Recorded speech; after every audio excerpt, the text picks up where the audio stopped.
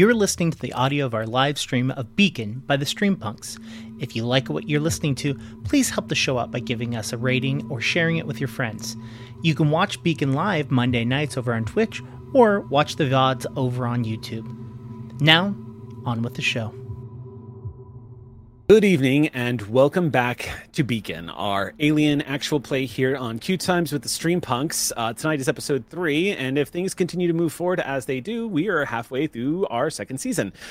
Those of you may know that season 2, this is going to be sort of a shorter season. The reason to be revealed TBD. We'll let you guys know when that's coming up. But for now, thank you for joining us for this far, and we're looking forward to tonight's game. I'm going to go ahead. There's already a disclaimer on front of every episode. And just to cover my bases, I honestly, as a GM, it's hard to predict what is going to happen when players make certain choices. Given the options, I'm sure that this group is going to pick the nuke the site from orbit. It's the only way to be sure option anytime they have that option to be sure. But just in case, as an additional disclaimer, as we are getting into this particular chapter of the season, I do just want to remind everybody it's a horror RPG, so there might be some things that are kind of horrible coming up. So safety tools are in place, and audience just needs to know so that they too have their own safety tools. All right, that's all I got. First up for announcements tonight, Eliza. Yes, hello. I'm a poopy head. I have not written the last chapter of Blood Bar. It's hard to finish out a story that you really enjoy writing. It's taken me a while to really bring myself to finish out this story. It's the end of the month, so it would be great for me if I published it this week. I'm going to try my best. I'm saying this to hold myself accountable. But the other announcement I have is that I'm going to be at San Diego Comic-Con. Surprise! I'm doing a panel called Level Up Cosplay, Characters, and Charity. It's going to be Friday the 21st at 8 p.m. at the Grand 10 Marriott, in room Grand 10. I think it's ballroom, maybe Grand 10 at the Marriott Marquis San Diego Marina. So if you're going to be at Comic-Con, I heard it's going to be a chill one this year.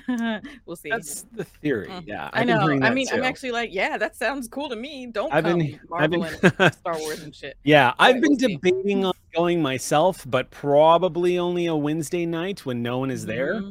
Yeah, and masked up and outside because SDCC doesn't have any safety requirements this year, so I don't know that I'm.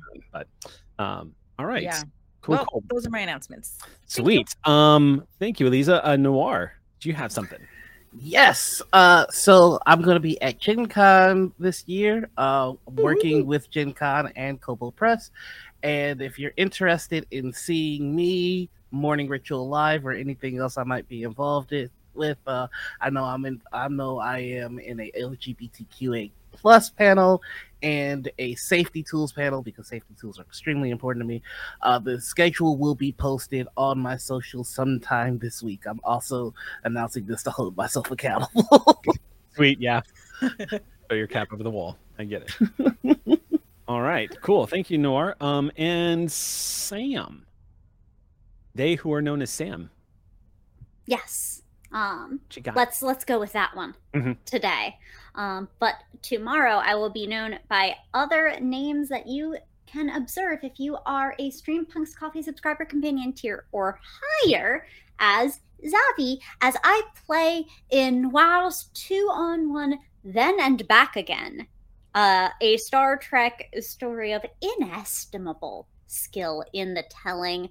Alongside my co-star Anita, we will be continuing to play through this world, which is very intricate, very beautiful. I'm very excited to keep going and just, wow, be really disrespectful. That is the thing that I do in that game on last Tuesdays. Anyway, that is available on our Discord, again, for Streampunks Coffee subscribers, companion tier and higher. Check it out. You may have seen Noir's GMing in one-shots of varying types. And if you have, you probably want more. This is a good place to get it. I strongly endorse it. That said, Eric's GMing is really good too. And He never murders me in scary games. Not in scary games. And definitely won't be making any exceptions. Lisa's like, I'm out. Yeah. See, can't die if we're not here. Lisa was like, yeah, no, I'm not doing this. No, she came back to save me. She came me, right? That was a mistake. I meant to mute. No, season 2 was the mistake. I'm going to find my way out of this, I swear. I'm excited. Let's go ahead and jump into tonight's episode of Beacon.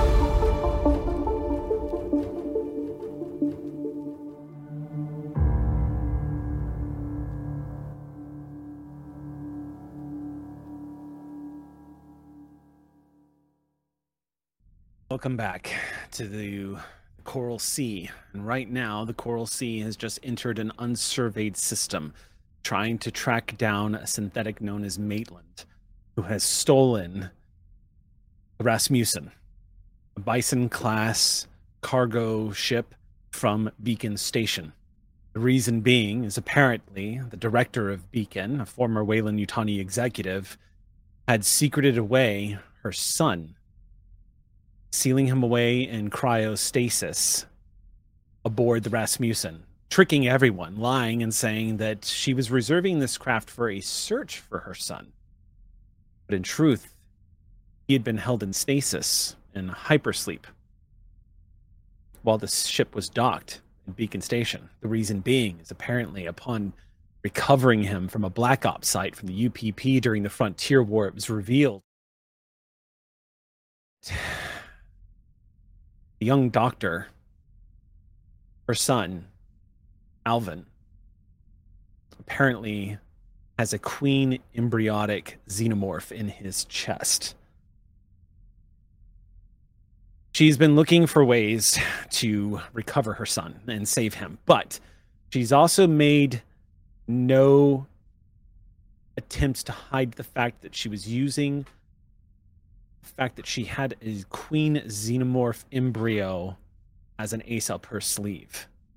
Without going into detail as to what that was all about, it hasn't been lost on anyone that her first priority was her son's safety and his health.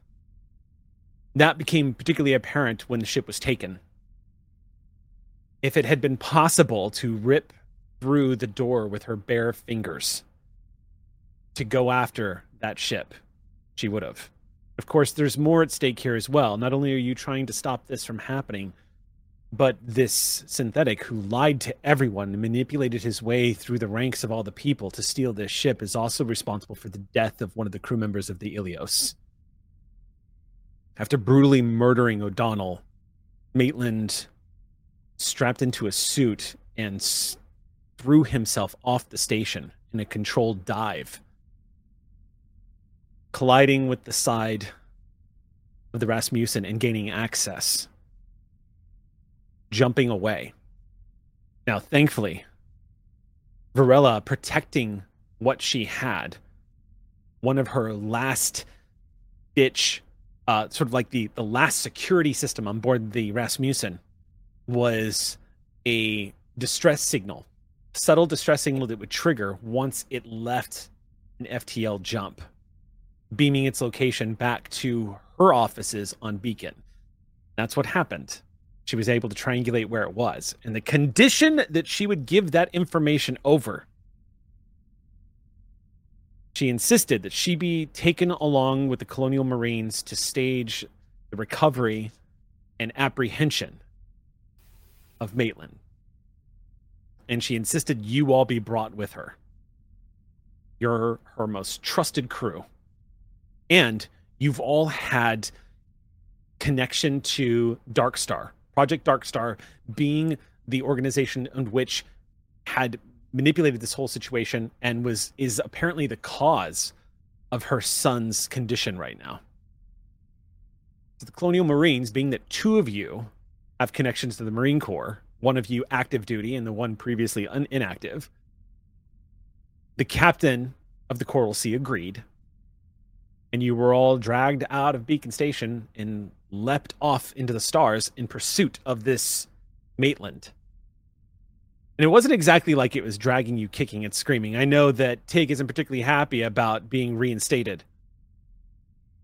But the crew of the Ilios has all voiced their interest in trying to apprehend Maitland, to ensure that Maitland doesn't hurt anyone else and that what Maitland is doing is stopped.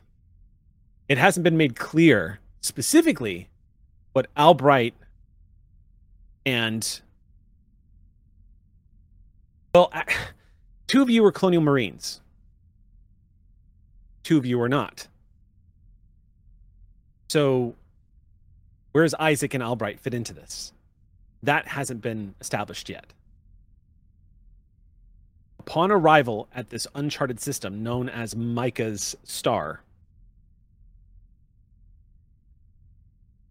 Corella spilled the beans on everything during the briefing with the two fire teams and the captain listening in on everything she had to say, basically confessed to everything. Before she was escorted to the brig, arrested under the authority of the Colonial Protection Act, she pleaded to all of you quietly to rescue her son before she was taken to the brig. This is about 30 minutes later. Right now, the Coral Sea is on alert. Bridge crew, which is relatively sparse considering how much of this ship is automated, is currently looking for any signs of the Rasmussen. You are all kind of struggling to find out as much information as you can as it's trickling down. Thankfully, perhaps out of goodwill or sympathy for what's going on, the captain is not keeping you all in the dark. Indeed, he has actually been pretty open with the crew of the Ilios as to what is going on, which seems to you, Martha and Tig, seems to suggest that the captain might be showing he has a vested interest in keeping you all in the operation, the crew of the Ilios specifically. We're starting tonight's chapter aboard the bridge of the Coral Sea, where the crew of the Ilios has been given access. This bridge is very different from the Ilios. Of course, the Ilios is sort of like a blue-collar cargo ship. It's literally the Nostromo. Same class as the Nostromo. It's literally the same class as the Nostromo. So this, however, is a highly advanced tactical warship used by the Colonial Marines. It has a Mother 9000 system that is interacting directly with the captain, and it is holographic display interface, up-to-date, high-tech sensor weapon systems, all are available. There are two pilots towards the front and a large deck area where you can see the CIC stationed right in the center of the bridge, where the captain is currently standing with his arms folded behind his back, the glow of the computer beaming up onto his face, this sort of cool, translucent blue glow, as he's looking down at a 3D representation of the system being drawn up in front of him. Each of you are gathered around the CIC table along with him, and of course, the lieutenant is here as well. She is standing next to her captain, Batista, is looking a little troubled by what she is seeing. Not necessarily because anything is troubling, but because at the very least, it doesn't look like this is going to be a very easy system to hide in.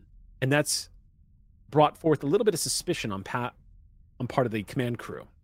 What you see before you with the data readouts is a red dwarf star casting a bloody glow across a very remote alien system.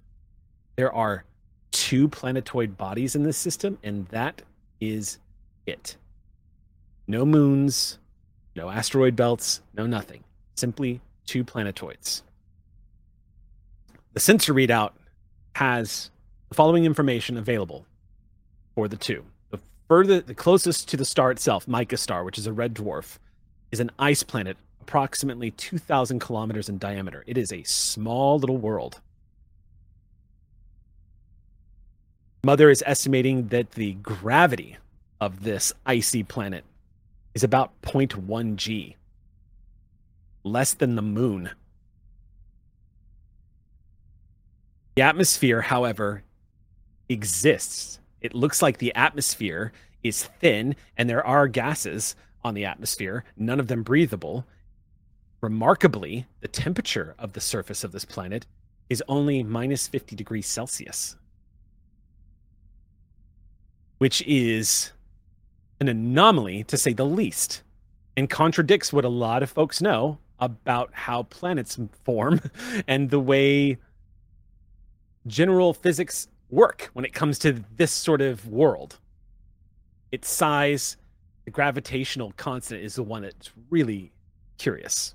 The second planet, farthest, roughly 744 million kilometers from the red dwarf star, is another ice planet about 4,000 kilometers in diameter, so roughly about the same size as Mars, with gravity equivalent about 0.41 Gs, so about the same as Mars. You could do a nice triple jump. Also frozen, and very curiously, hauntingly, a temperature that averages at the exact same temperature, negative 50 degrees Celsius.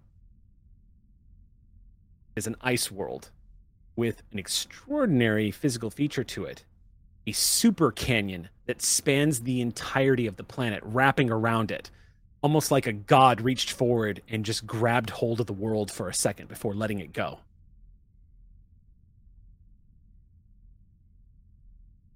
It too is basically this frosty white ball floating in space amongst this bloody red star that you guys see shining off into the distance.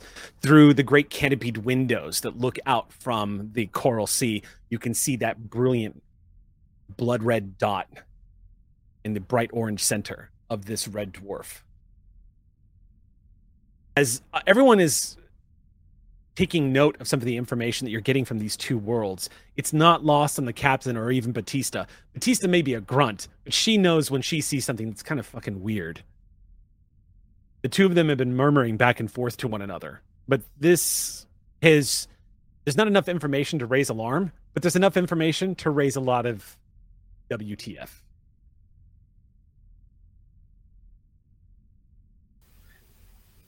Can I request a roll that might be a little silly?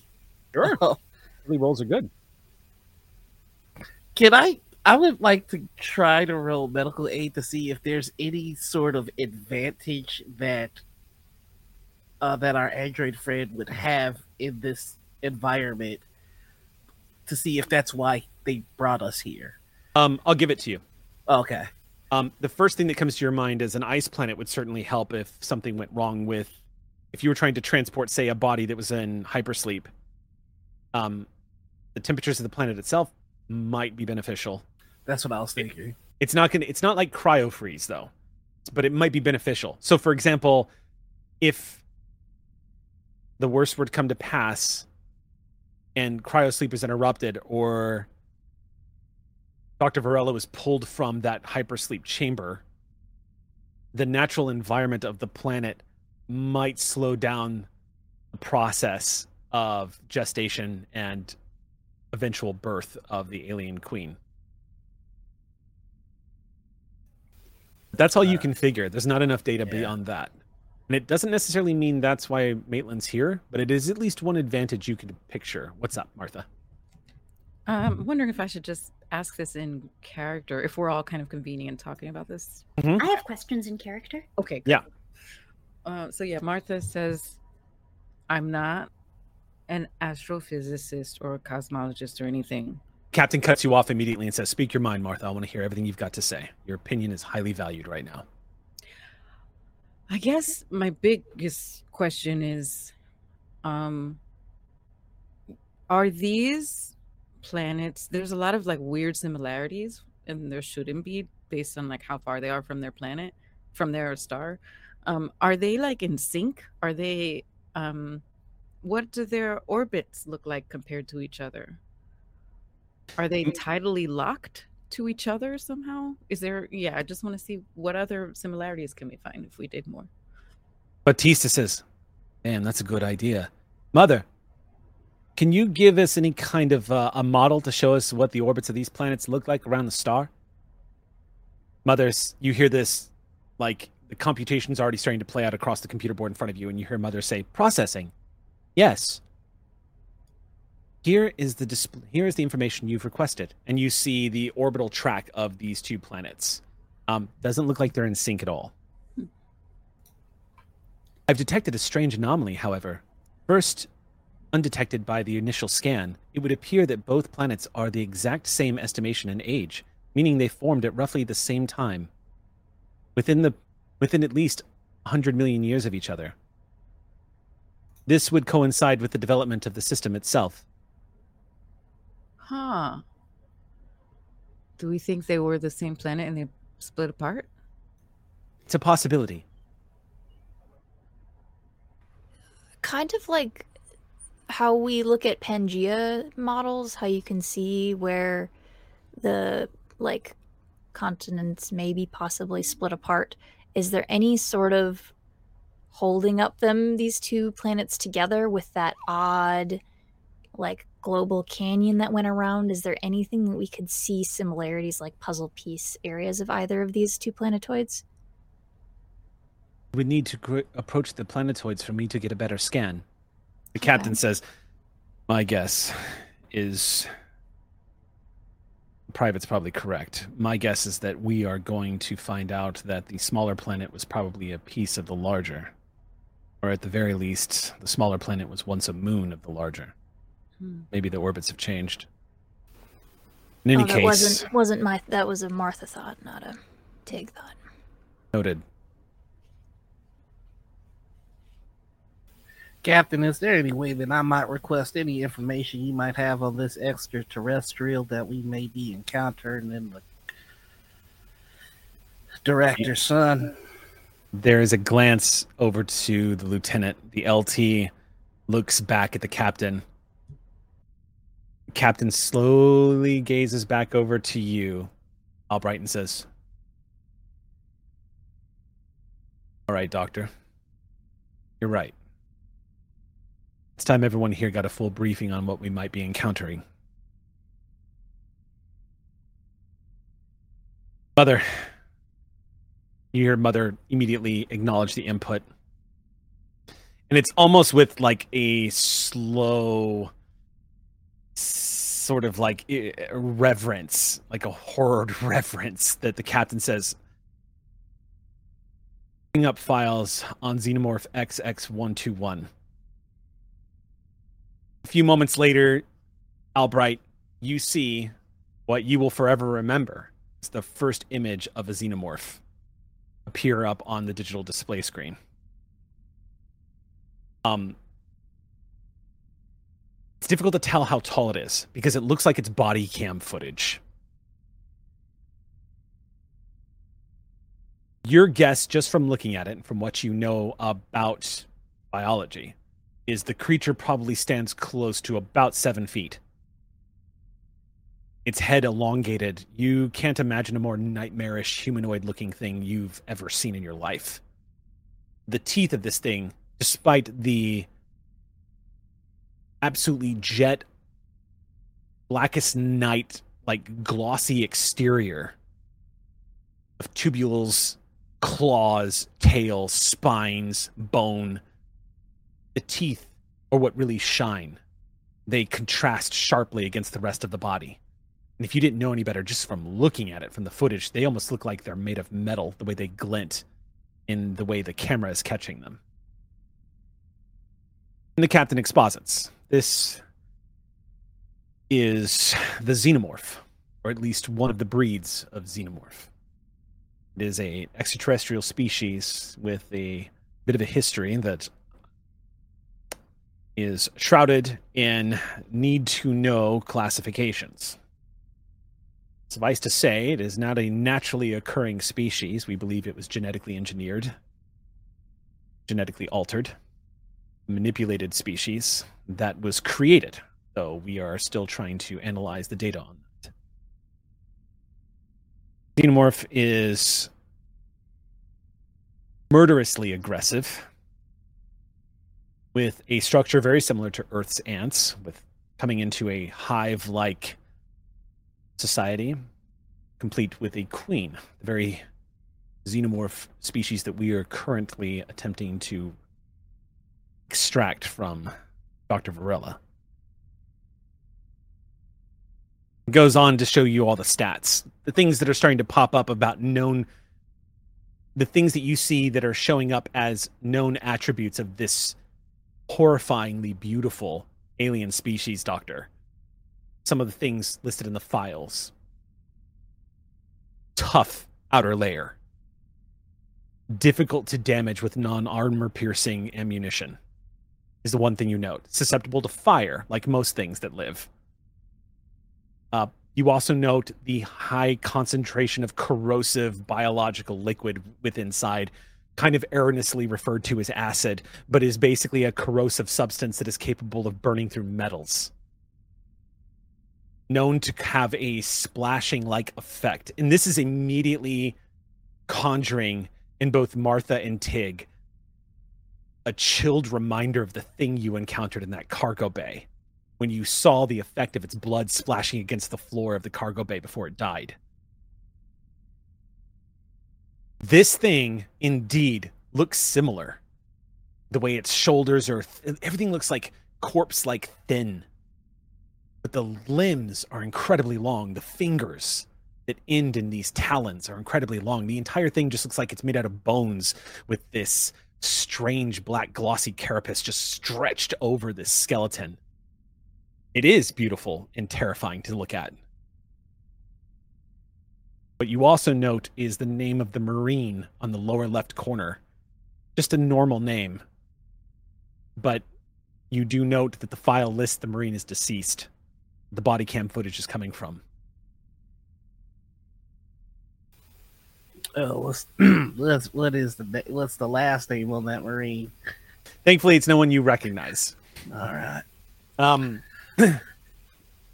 Then the captain continues and says, this life form is what Weyland-Yutani, the UPP project known as Dark Star, and the Rogue project known as Project Life Force were trying to weaponize.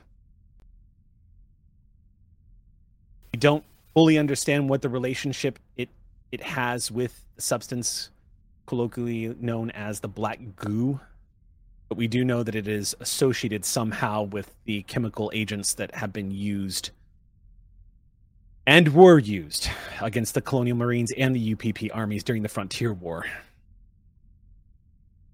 And we think that might be connected somehow to your friend, Private. The captain looks directly at you, Tig. We don't know the full details. Command has kept as much of it under wraps as possible, simply because the information is so dangerous. We've already seen what the Weyland-Yutani Corporation has done with it.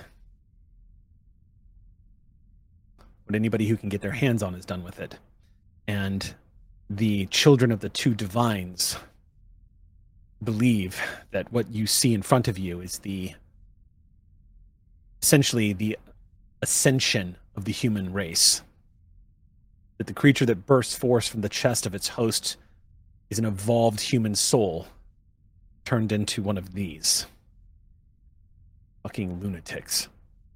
He says with just utter disgust.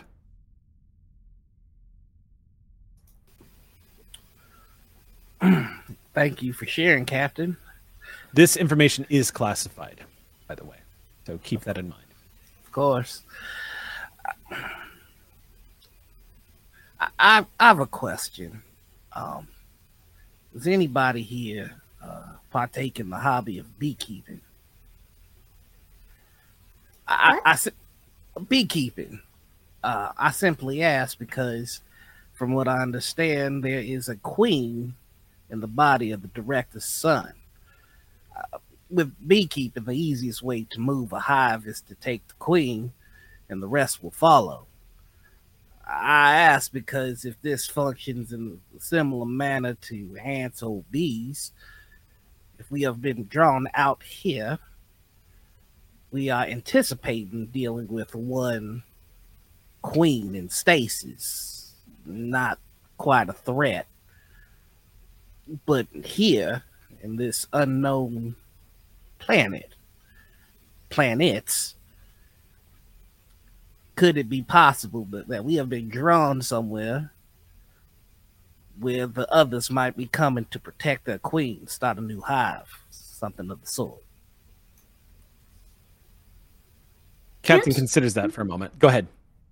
Oh, I was just going to ask about with Terran eusocial insects, like species of ants, aren't they capable of transforming? That's correct. Oh, In the absence of a queen, there are xenomorphs that have the capability of transforming. So they may already have one. It's possible, yes. If that's where we're going. We don't know what we're diving into here. If we're headed to a hive, then it's very likely there is already a queen. In which case, I have the authorization to absolutely disintegrate the hive. Well, that's the other thing. Right now, we are just looking to understand the planet as we, for whatever we might be able to find. Is there any sort of signature that we have acquired from these aliens that might be able to help us key in on where they might be? If we know where they are, it'd be helpful to know where we don't go. Isn't that why they went to an ice planet? We can't get infrared from them. Xenomorphs are notoriously difficult to detect on sensors.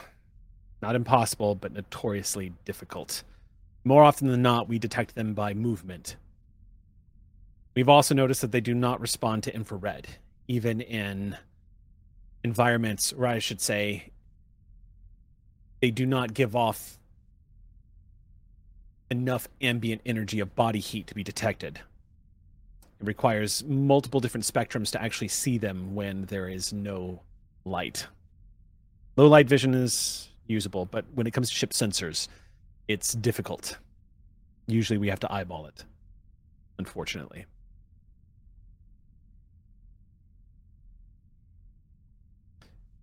Curiously enough, an observation has been made that xenomorphs, unless threatened, react indifferently towards synthetic life forms.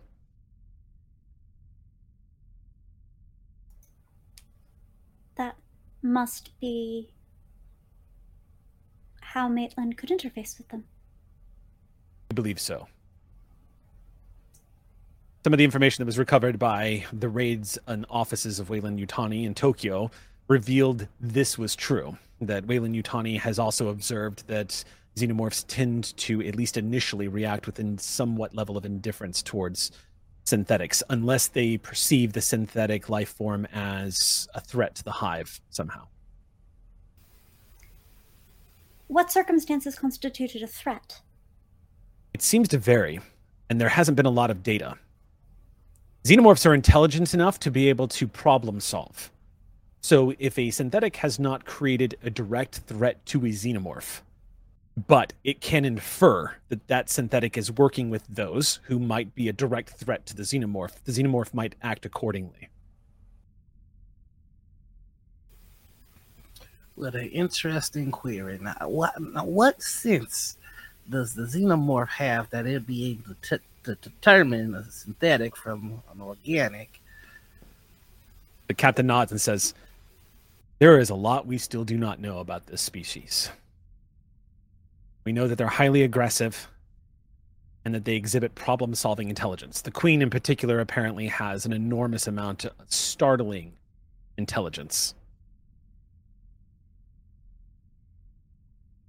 But we also know there's different variations of the xenomorph life cycle.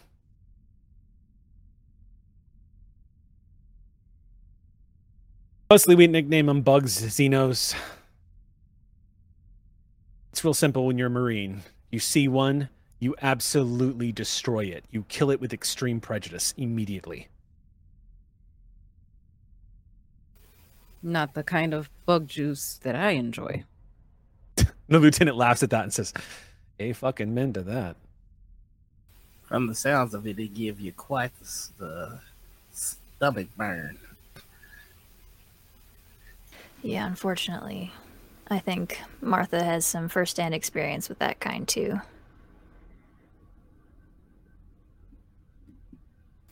Afraid of fire, acidic blood, ability to determine synthetic from organic.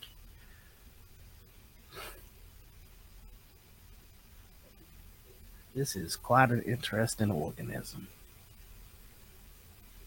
Right now, my orders are to capture Maitland and to secure and hopefully rescue Dr. Varela. The Queen embryo is to be extracted and destroyed. If possible, and I hope you don't take any offense to this, Isaac, at the very least, I have been ordered to save Maitland's head, should the worst come to pass. Maitland apparently has files that have been stolen and erased.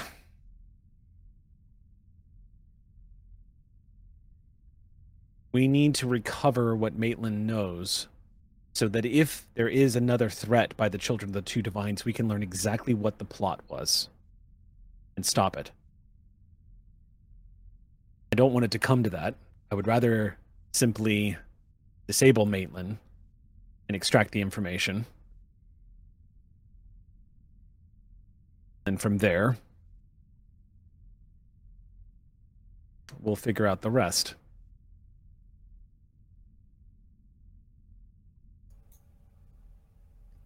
Make no mistake. Maitland is a member of the Children of the Two Divines cult.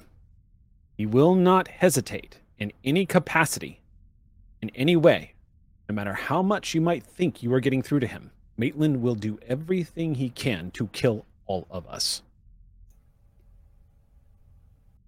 We know.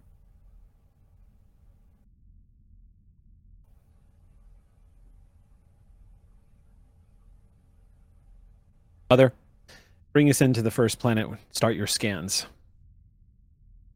And get Fire Team 2 on ready alert. He says that to the lieutenant. The lieutenant says, "Aye, aye, Captain." What's up, Isaac?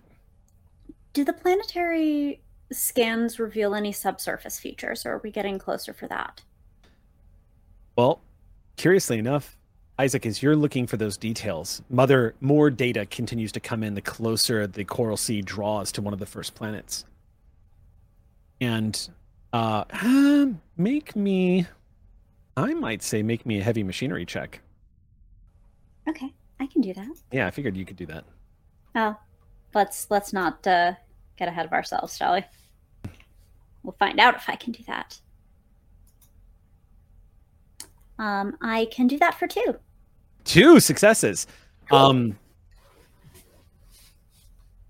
You know enough about the reactors of these particular class of freighters, Isaac. You've worked on them.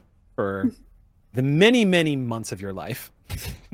And you have become incredibly familiar with them, having to maintenance them all the time, especially when people are in hypersleep. They're not great. They're lower. The reactors on the Bison are very much like most of Wayland Yutani's old craft, are long past their overdue date and have just been overhauled again and again and again. But the curious part is they actually do leave signature radiation spikes behind, and you are seeing the Mother 9000 is registering them as typical ambient radiation, but you, with your heavy machinery check, are spotting the telltale signs of a Bison class freighter that's moved through the system.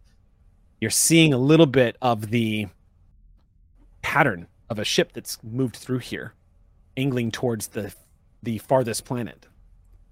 The one with the super canyon. Mm-hmm. One with the super canyon.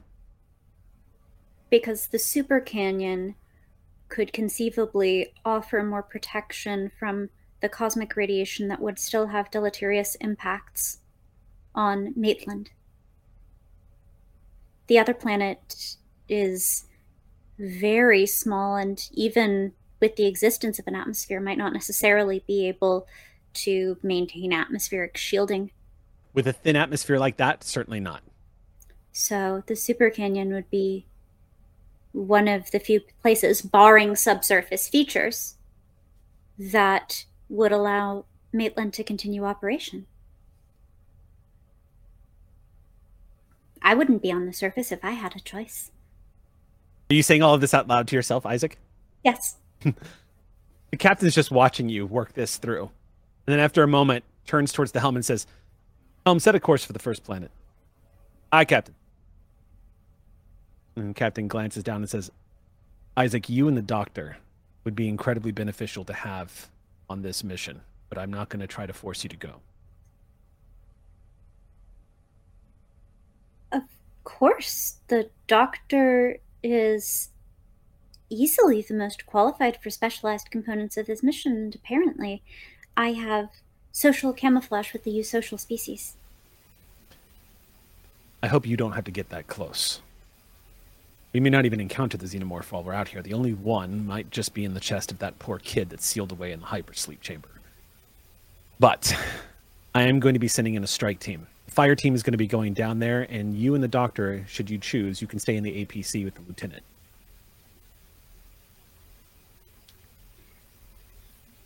Sir? What's an APC? He just smiles at you. You're going to love it. Okay. APC is why I got into the Colonial Marines when I was a kid. I wanted to drive one. They start when you're a kid. They certainly call you. I'll go wherever you put me. I just... Do we have any chemical resistant clothing that your folks might be able to wear? I'm going over everything in my head, and if we can deal with the blood first, then perhaps we can deal with the rest of it. The metal composite armor that is capable of stopping bullet rounds has proved barely effectual against the xenomorph acidic blood. We have no chemical suits that are going to protect you. Not fully. Not any more than the armor that we already give our Marines. But Doc, you are a civilian, and I'm going to insist you stay in the APC. I will take that into consideration. I'm not going to do anything to get in y'all's way, but if I see someone in trouble, that's I'm able to help. Why I want you there, Doc. I don't want you. I'm not worried about you getting in anyone's way. All right. I need you alive so you can keep my people alive. Then I'll do just that. If you wish, he leans on the CIC command console, looks at you from across this glowing hologram. He says, "If you wish, Doc, you can continue to operate as a team with Tig." My intention was not to put Tig on the front line either. In fact, I would prefer it if our medical staff was somewhere armored and safe. Well, good luck to you trying to get Tig to go anywhere Tig don't want to go. He quirks an eyebrow and says, "That may have been true before I drafted them back into service, Doctor. Tig will go where I say they go." Yeah, we're going to talk about that later. But I understand. You don't sound like you do. He says with like a slight menace to his voice. I understand. Listen. If we do encounter this thing, I'm just saying perhaps we have run our course in dealing with it with Braun. Perhaps there are smarter ways to evade and resist this thing.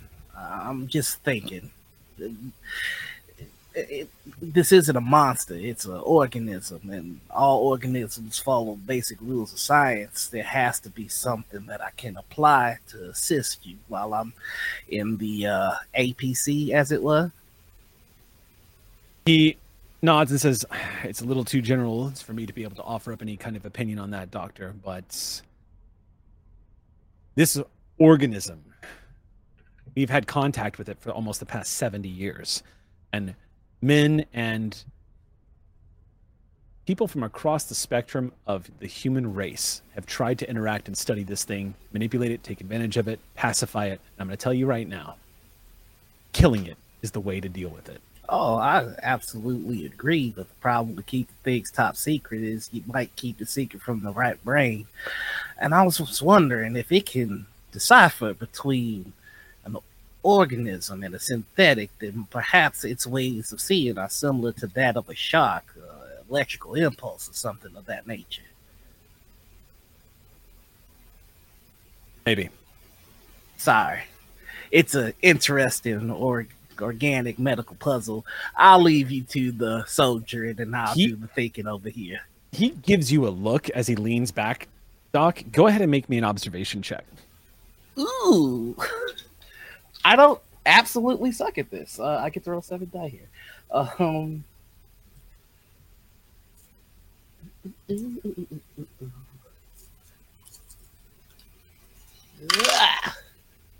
right, that's gonna be 2 successes. How many? 2.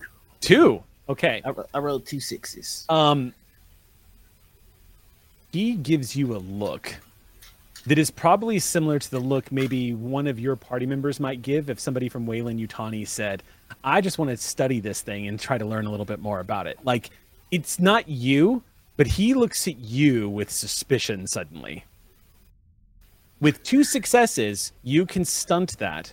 And if you want to know any more, you can ask a question about what might be behind that look, what his motivation is, that kind of thing. I am going to ask what's behind that look, but I would like to preface it with, like, putting a comforting hand on his shoulder and go, I have no interest in weaponizing, selling, or profitizing from this thing. I'm simply trying to find the best way to protect folks. I got an inkling this might be what took my boy, and I want to make sure it doesn't take nobody else's boy. And to answer your question as to what is behind the look, your instinct tells you he's got a history with this thing. Ooh, and he might have a history with company trying to take advantage of his people with this thing. You get the sense the captain has a no-nonsense murderous impulse to kill every xenomorph that the ship comes across. and your suspicion is that there might be, like, Albright, with that second success, there might be a little bit of a drumhead, like Salem witch trial style suspicion brewing in this man of anybody who is, like, showing any kind of interest in the xenomorph. You get the impression he's been scarred, probably by firsthand experience. And you do say this to him, and he just nods to you, but you get the impression immediately that you are now under suspicion by him, just for saying what you've said. Albright's gonna smile at that and go, don't you go getting yourself killed. He doesn't respond to you. He stares at you. I just keep smiling. That'll be all, Doctor. Captain. Glances over at you, Isaac. Do you have power batteries I could use? Power batteries? We have plenty of power batteries. What would you need a power battery for, Isaac? And maybe some salt? And water? Sure, we could accommodate you. Thank you. Right.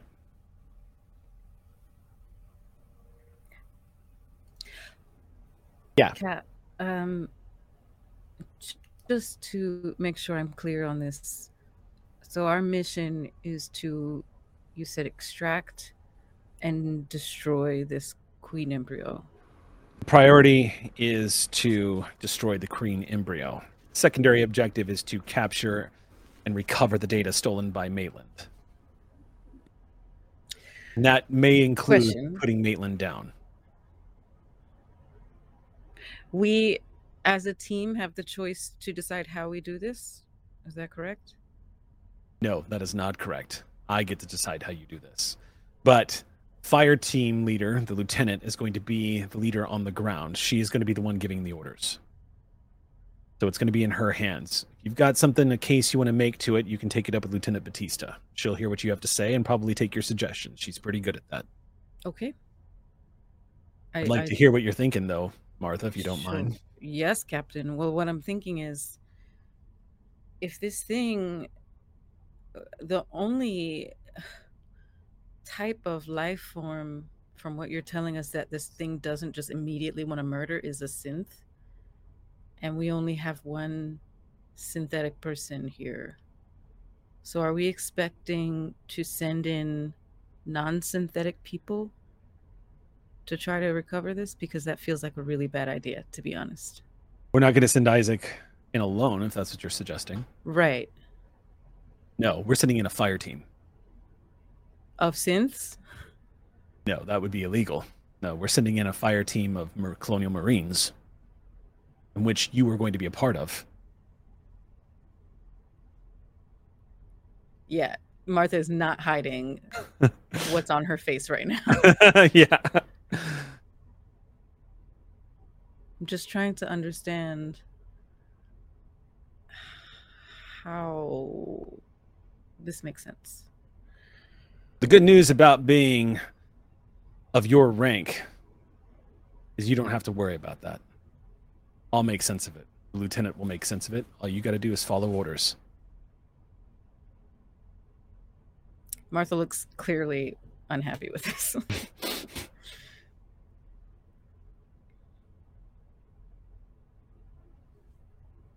Okay.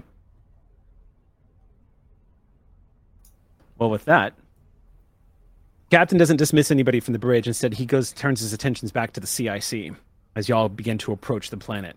Mother is stating that there's about a 30-minute delay as y'all are entering system before you reach not orbit, but near where sensor range can actually start detecting more information and data about the planet you're headed towards. Could I use that time? Mm-hmm. What would you like to do? I'd like to synthesize sodium hydroxide. Okay. With the battery and whatnot. They might have something like... Yeah, I was going to say they might Rain cleaner is kind of impure of that. Uh-huh. Is a thing they might have. They might have that on board. I mean, this isn't like a science ship, so I didn't want to assume. So in a pinch, like, there are some protocols that involve batteries, etc. Yeah, I mean, if you want to be funsies about it, we can do. I mean, we just got done talking about how you never get to use any crafting checks, so let's do it. If you want to make a heavy machinery roll. That sounds lovely. Because if we're dealing with a strong acid that corrodes metal, we should bring a strong base as a neutralizer. I was low-key about to see if there's any sort of vinegar or baking soda or any of the any such things. So baking soda was my first thought. It's like it's like a nice gentle base, which by extension means it might not completely neutralize. But science. But you know what's really just terrifyingly high pH to the point we actually have to be pretty careful in how we handle it. And this is just an estimation based on how corrosive they're saying. 4 successes, by the way. Okay. If there are good... this isn't quite a typical heavy machinery check. But I think one of those should probably be for like half the time, so we could like make a reasonable amount. Ideally, Eric, I would just like a gear item so that maybe we could like toss it on someone, neutralize acid damage kind of thing is what I'm looking for as a game mechanic. Just remember I made the little what did we call them on C6? The little heart paddle things that you had basically to bring people back to life if we ever had another I'm Hobbs looking moment. for like an individual item to give to the crew of a similar species. Maybe like a finite number of uses of like don't get acided on if you get splish. Okay, so like then a spray, like a hose down. Yeah, so there's enough data in the mother system right now to actually give you some feedback of what you can do, because what you would discover doing this is the Colonial Marines have an entire research division that has been dedicated to finding out how to repel and contain xenomorph infestations. As the Colonial Marines, especially during the Frontier War, were coming into contact with them more and more often. What you discover is that no known manufactured substance has been able to actually degrade or be used as a defense against the xenomorph blood, except for in some extreme cases. There is a super hydrophobic material that has been created that is resistant, but is extremely expensive and difficult to create, that the Colonial Marine Corps has started to invest in. But there's also apparently there is a fluid that has been used in the past as well that in some instances has been used, particularly according to the files that you have been given, the unfortunate stage of gestation known as facehugger. Some of the specimens were kept in an alkaloid type watered bath that were able to prevent the facehuggers from using their own acid blood to break free from the containments that they were in. But you don't see, basically what you're getting is that the first stage of contact with the acid, there's no preventing the damage. But further damage, you might be able to, what you're creating might be able to help. Yeah, I mean, I'm really looking for like a fast action like chuck it on. Obviously, you cannot, you should not preempt it by having a strong base on your body. That is also caustic. It's literally caustic soda. Yeah. Don't mess with it. But it can be like you store it. I think, and someone would have to double check me. You store it anhydrously, so you have a powder. So we could do like a little powder bomb on it. Right. Of course. Yeah. Would be the idea. So for like damage over time. Looks like it has been suggested the xenomorph blood contains a version of either sulfuric or hydrofluoric acid compound composition of the two, which is I mean that's according to that is itself, but like we're compound substances and we produce a reasonably strong hydrochloric acid all up in our tummies. Yeah. But this one looks like it's so intensely concentrated that sure enough, you've seen that it has been recorded melting through deck plating in seconds. And that Marines who have come in contact with it, it does not go well. I vaguely remember human blood being mildly. It's just a touch basic, I think. I have to go back and double check sometime. At one point, the lieutenant does like lean over your shoulder, Isaac, when you're down on the flight deck too. Like mixing this stuff together, and Lieutenant goes, "The fuck are you doing, Isaac?" Oh, please be careful. This produces chlorine gas. She leans forward and goes, "Oh shit!" It burns my nose. What are you gonna do with that? Hopefully nothing. But she looks at you, kind of incredulous, and says, "Yeah." Before she moves away without further explanation. If it's okay with Isaac, I think Tig would want nothing to do with as much military shit as possible, so I would have offered if you needed a hand, even though she couldn't have maybe helped at all, but would just be like, wanted to get out of the planning stuff because she's not going to be given any input. It's just going to piss her off to be referred to as private. So when you stepped away, Tig would have been like, do you need any help? That would be extremely helpful, and let's say that accounts for the halftime stunt. Double the hands, light of the load, and do this little garage science. Honestly, this feels like the stuff I did growing up. Yeah, Tig would kind of just like laugh as Batista like walked away. Just Some people don't know about safety equipment. If I could track down Tig and Martha real quick. We can do. Sam's got a. Did you already roll? Yeah, that was the one with like 4 successes. I don't know how to. Okay, got it. Cool. Well, y'all can come find us down at the flight deck when you're done. Yeah, Albright's just gonna find the both of you if that's all right. Just go. This sounds like it's gonna be a particularly dangerous one, and I've been saving something for a rainy day. I was hoping never to have to pass it off. And I've had this on my character sheet since the beginning of the game, so I would like to give you both the vial of the X drug and both a vial of Napraleaf. Only in cases of emergency, you understand? Tig adds that to her stash of now 5 Napraleaf. Yes, Captain, thank you. Napraleaf, injected pain reliever for all strain, stresses, and irritation. Recommended for use for any during, performed to extract. Oh God, it's referencing Prometheus. Yeah. It says recommended for use during self-inflicted cesarean performed to extract unconventional fetus from your womb. One of the most horrifying body horror scenes I've ever seen in a sci-fi movie. Immediately reduces the patient's stress level to 0. Warning, an overdose of naproxen can have an intoxicating effect. Imagine that. Each overdose beyond the first in the same shift gives a -1 modification to all agility-based skills until the end of shift. So worst case scenario, you pop a Napraleaf and it will actually drop. It will kill your panic level. It'll drop your stress to 0. And there's an auto dock scene in Prometheus. You'll know it when you get to that portion of the movie. If you don't like body horror, for love of all that is holy, skip that scene. Yeah. It is quite extraordinary. All right. So, unless there's anything else y'all want to do. Nope.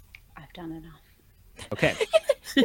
In which case, about 45 minutes of making these mixtures, getting to know some of the Marines, and getting to know a little bit of Fire Team 2. Fire Team 2 actually looks like the less rambunctious of the 2 fire teams that are stationed on board the Coral Sea. The first one is just full of cowboys, big muscled people with big fucking guns who like to talk shit and blow stuff up. One of them in particular seems to have a fondness for rocket launchers and loves telling a story about how they took out Xenos with one. The secondary fire team, however, is just a rifle team. A rifle team, it's literally just, it's 4 riflemen, basically. So a strike team that just goes in with heavy-handed M14 pulse rifles and blankets the place. It is absolutely one of Sam's characters that is being attacked right now. Quick backstory. In one of the games that we ran, Sam was like, I never get the chance to fire a rocket launcher, so I'm going to use one on these Xenos. And I was like, even though they're at medium range, and Sam is like, yes. And I was like, okay. I didn't ask how big the room was, Eric. No, you didn't. I was like, it's a corridor. Here we go. All right. So, Martha does have more questions about the plan. Okay. Can we be with Batista? Sure. Yeah, she's currently getting her equipment set up and strapping on body armor, testing it out. So while we're doing that, I'm probably doing the same. I'm just going to say, I know you're the leader of this team, and I respect that. I just want to know a little bit more detail about what the plan is. Are we going in, if we're trying to recover a person who has this host in their body and kill the host, kill the thing, but not kill the host, why are we going in with a strike team? Don't we need to go in with like literally surgical precision and take it out? She looks at you and says, I see what you're saying, Corporal, but honestly, not only is it Maitland we're thinking about, but if Maitland's trafficking in Xenos, this is something else to consider. We've encountered the Children of the Two Divines a couple of times, and these are some pretty nasty people. Got it. So we're sitting. So the strike team is to protect and get to the target, and then figure it out from there. That totally got it. Thank you for that. Yeah. But once we get there, do we have a plan on who's going to try to slice this thing out of Dr. Varela?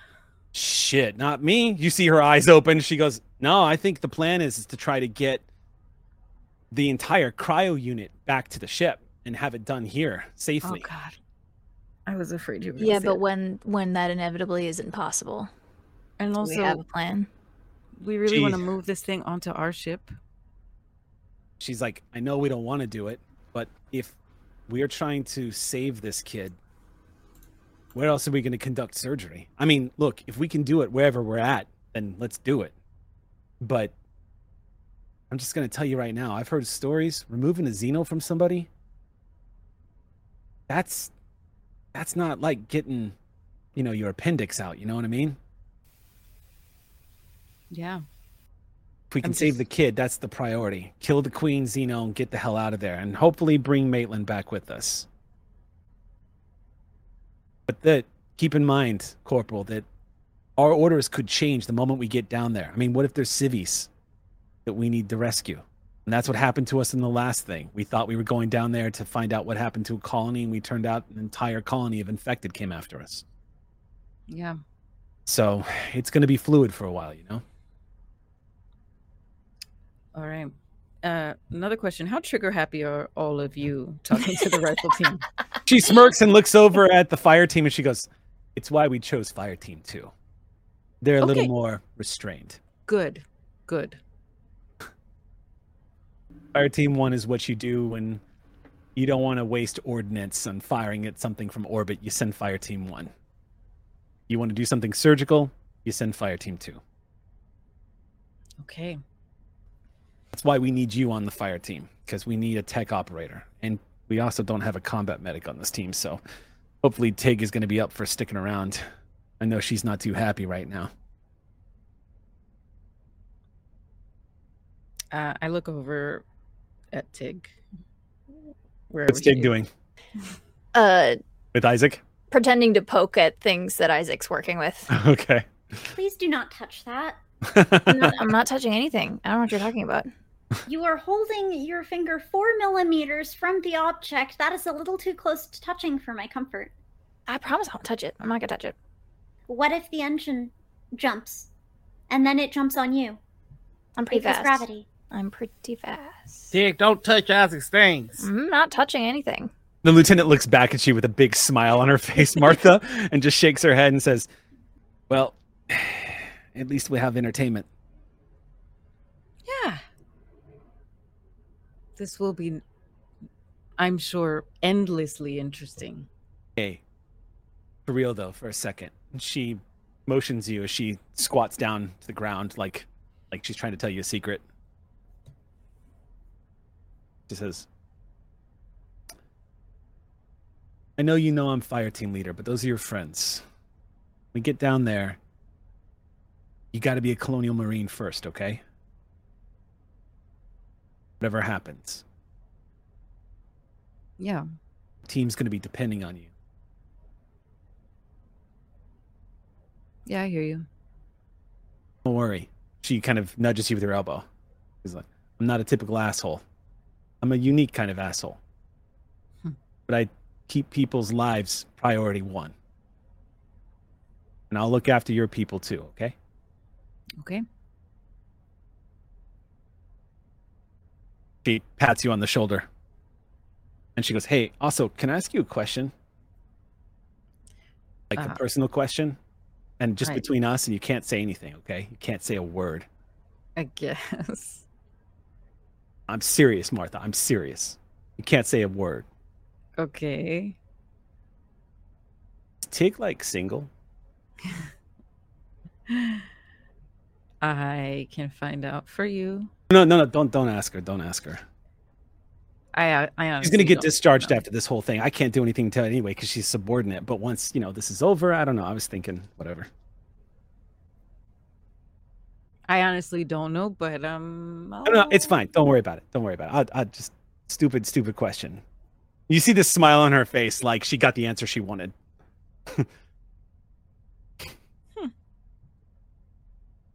Okay, Lieutenant. Okay, Corporal. about that point, you see the red light in the flight deck begin to flash. And she goes, shit, here we go. She stands up and goes, all right, Marines, line up. We got a briefing coming in. A few moments later, the door opens up and a few of the other officers from the bridge follow the captain into the room. And if this were a movie, you could almost start to hear the drums playing. The dropship theme as the captain comes walking in, heavy boots. Says, all right, everybody line up. I got some new information for everybody. We have a plan. We were able to put something together after Mother got some more data, and it's looking a little dicier than we initially thought. Apparently, Maitland's got an objective that he has initiated, and it's a little more complicated than just taking one thing to somewhere where no one can find him. Here's what we've uncovered. First of all, the planet down below, we have detected, Mother has detected some kind of structure that's subterranean. We don't know the full extent of it, but we have managed to uncover what looks like something similar to what we detected on SB-357 on Murphy's Hope. Now, for those of you who are not there, in the Groombridge 3994 system, we encountered a a Black Star research facility. Research facility was built on the outskirts of what appeared to be some kind of archaeological dig site in which Maitland claimed he was there to rob when he was still using his cover story. This seems to be something similar to what we discovered there. So, I want us all to be on alert, the understanding that we might encounter former UPP operatives on site. You see the proggies. Keep this in mind. They are not UPP. Black Star is a rogue element within the government of the UPP, and the UPP has given us permission to put them down. The same way we have given them permission to terminate any members of Project Lifeforce they come across. In this, we have found some measure of friendship. Both sides did not appreciate getting played by the fucking corpse. And you hear one Marine in the back go, fucking A, we didn't. And some high fives like, yeah. And Captain says, unfortunately, that's a secondary target. The Rasmussen has been detected docked with a station that is not currently on our registry. Initial scans in the exterior of the station have it listed as WY03-119. Now, according to our files, this is an unlisted Weyland-Yutani facility that seems to be in orbit over this planet that we were not able to detect until we got closer. The Rasmussen is currently docked at this station. After assessing the situation, our current orders are to secure the station and find out where Maitland is on board if possible. If Maitland has gone to ground and is on the surface of the planet, he is not getting off if we have secured that station. We need to find out more. So, our objectives are this. We are to enter that station and secure it, extract any data that we can get off of the mother system, and secure the Rasmussen. Assess the situation, and if we need to go planet side, that's step 2. Everybody follow. All right. I want everyone dressed for dinner in 30 minutes. Good luck, everyone. Good hunting. Lieutenant goes, all right, everybody, suit up. Time to go to work. God damn, I love this part. Dinner? Isaac looks thoroughly confused as the Marines begin to get up. Fire team 1 and 2 are high-fiving each other, and you hear some like slanderous remarks being made back and forth about make sure to like drink enough, coffee while you kick your feet up here and watch us go to work and do your job for you. Fire team 1 kind of throwing shit back at them. Yeah, no problem. We were owed some downtime since you guys were up here jacking off while we were trying to save an entire colony full of people. Like they're just going back and forth as the Marines are just having at it. You're getting a glimpse of what your son's life was like, Albright. Yeah. Albright's just going, whole lot of machismo here. Everybody's excited for the fact that we might be in a situation where they could be maimed or murdered, but that's fine. I like the bravado. Quick thought. Is there any way Tig would have been able to request, like, their files on removal of Xeno from host? Yeah, absolutely. That would be Because she's made had available now to you. like one very brief encounter with something not quite as big or deadly with Martha, and they were just the two of them just scrambled to like don't oh, that looks bad, let's get that off, like kind of a thing. Yeah. So yeah, I think Tig is convinced that this is going to inevitably turn into a field surgery, and wants to be prepared as she can. So that information is probably going to be made available to you and Doc. Yeah. So the dropship isn't leaving in front of the 30 minutes. Yeah, that's what she wants to spend the prep time doing.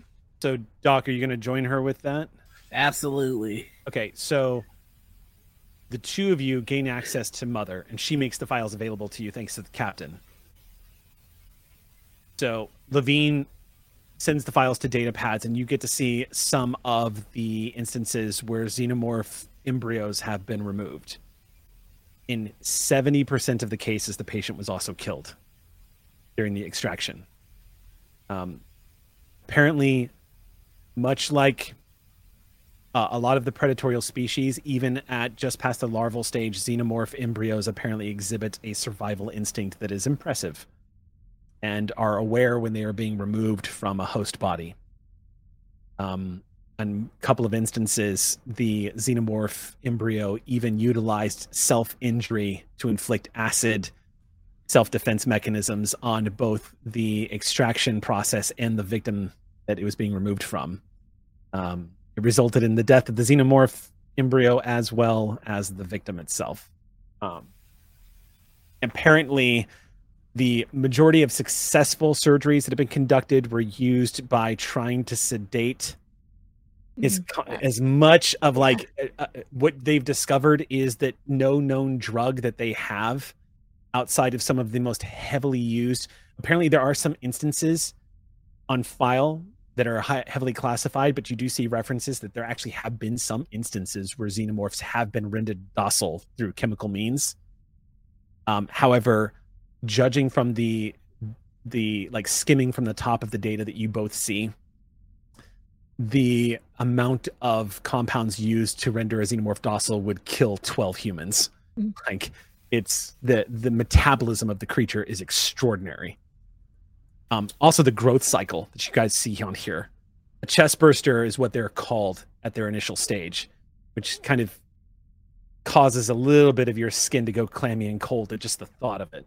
But you see there have been multiple instances where chest bursters have been documented. So long as they can get a ready supply of protein and meats, they can grow at an extraordinary, truly stunning rate. The first known instance apparently was aboard a Weyland-Yutani cargo vessel that has since been declassified, known as the Nostromo, in which they documented a chest burster going from this larval phase to drone, which is one of its full-grown phases, in just a matter of hours. Like, think it's like 3 days worth of growth, tops. Albright is looking for how long does this face hugger stay in the body of a dead host? Apparently, according to the files, the facehugger dies. Are you talking about the facehugger specifically? Or when it's in the chest, or when it's in the body. Oh, how long does it take for the? I think. Are you asking if the host is dead? Does the embryo stay in it? Correct. That's what. Yeah. Oh yeah, no. The embryo will continue to grow so long as there is. I mean, the embryo will feed off the body. Okay. Its existence is threatened when the host dies, but it is not. No, it is in no way. You can. There have been instances where Marines have come across civilians who were shot and killed in combat zones, who then shocked the Marines when a chest burster exploded from their bodies. Apparently, some of the agents of Darkstar would actually leave them. All right, Tig. So Here's the puzzle. It stays in even when the host is dead. Sedating this thing will probably kill the host, so what are you thinking? You got any ideas? What can we learn about the successful surgeries? The successful surgeries were done in controlled environments. They were done. There's really, from what you are able to read, there was really nothing. There wasn't like a silver bullet to it. It was a careful, successfully, expertly done surgery in which get good. Yeah, yeah. Essentially. But what you do read is in every instance that a embryo was successfully removed from a host, the host had a long recovery period. Mm-hmm.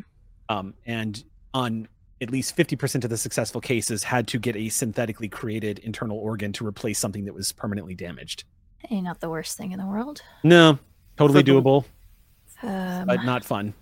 For the ones that survived, is the damage that was left behind? What's the word? Consistent. Is it consistently going after the same organ? Yeah, where does it attach itself? Like, is it in the, like, just an organ? Is it just floating around in there? Is it, like, in the vertebrate? Like, because Caitlin doesn't remember. Yeah, me either. Well, it's a chest burster, so it's probably parking on the lung. You have to have trouble breathing at some point because that's a pretty densely packed part of the torso. Yeah. Attaches itself to a vein gestating in the chest cavity. Okay, so infants called chest bursters cava? push and chew through the host chest, causing severe plain blood loss, shock. Rib cage is destroyed. Yeah, it wraps around the organs in the chest cavity. In the chest cavity. Okay. Yeah. And it's tied into the vascular is what we got from the vein. That is... Yeah, they're very... It's a very... That's the yike. Very sensitive area of the body. I mean, clamp it, but... Yeah. Anyway. Yeah. There have also been instances, there are more than a few instances where, again, you are seeing documentation of the aggression of these creatures. On more than a few instances, the chest burster attacked the surgical team that was trying to extract it. Mm-hmm. Went from a docile state to leaping into the face of one of the doctors. Yeah.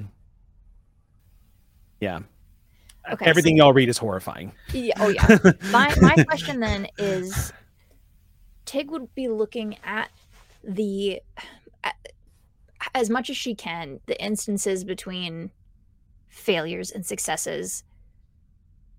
Does it seem like the successes have to do with the precision, or were there cases of the failures that were in the top tier environments and still failed? Like, was there a level of luck or randomness about, or sporadicness about the successes, or is there, like, how consistent are these surgeries? Like, is it if not you are consistent? Okay, cool. Okay, there have not been enough success. The truth is there have just not been enough opportunities to successfully extract a chest burster from a host. Yeah. 9 times out of 10, the people who were infected found out they were infected the hard way. Yeah. And the other amounts of times were in controlled environments where they were meant to go through the full cycle. You do see that there is mention that Project Life Force did experiment with infecting people on purpose to get them to the last stage of gestation, just so they could experiment with extracting and to see how that worked. And it led to an outbreak on one of their research facilities. Did not go well. Play stupid games, you win stupid prizes.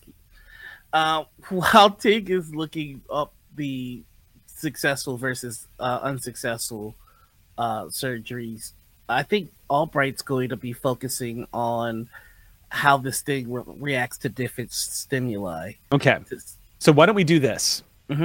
Because y'all are getting into the DNA details about this. So what we can do right now, because I hear all of y'all's questions. So what we can do right now is simulate the medical expertise of your two characters by having y'all make a first aid check right now to see how your research goes.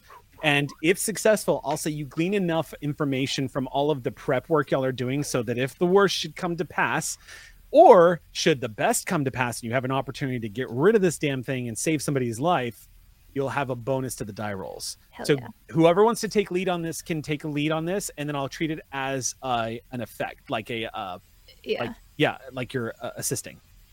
I have 10 now. I also have 10, so whoever. Bragging rights everywhere. Okay. I don't think I have any. I have the field surgeon talent, but that only comes into play when I'm like actively treating someone who's about to die from a critical injury. So I don't think that'll be anything here. That'll be handy when there's acid splash. Yeah. So like, there's I don't have anything to bonus, so you can take it if you want. But you know what? Because Sam went ahead and actually devoted RP time to trying to come up with a solution for the acid splash, I'm going to give you, mark it down on your sheet, Tig. I'm going to give you a +1 bonus that you can use up to 3 times to help people should they get an acid splash injury. Okay, cool. So +1 die on those rolls. And what were you going to say, Doc? I don't think I have anything other than compassion might let me push this roll, but there's really no traits y'all are going to have here. It's whatever y'all want. With 10 dice, it doesn't matter who wants to take the point on this. Yeah, go for it. Yeah, I know. I'm just gonna shut up and roll. Let's no, do Sam. do it. Wait, hold on, Sam. What did you say? No. Give it a minute. Okay. And you can roll a bonus die because you are using research material brought from previous instances.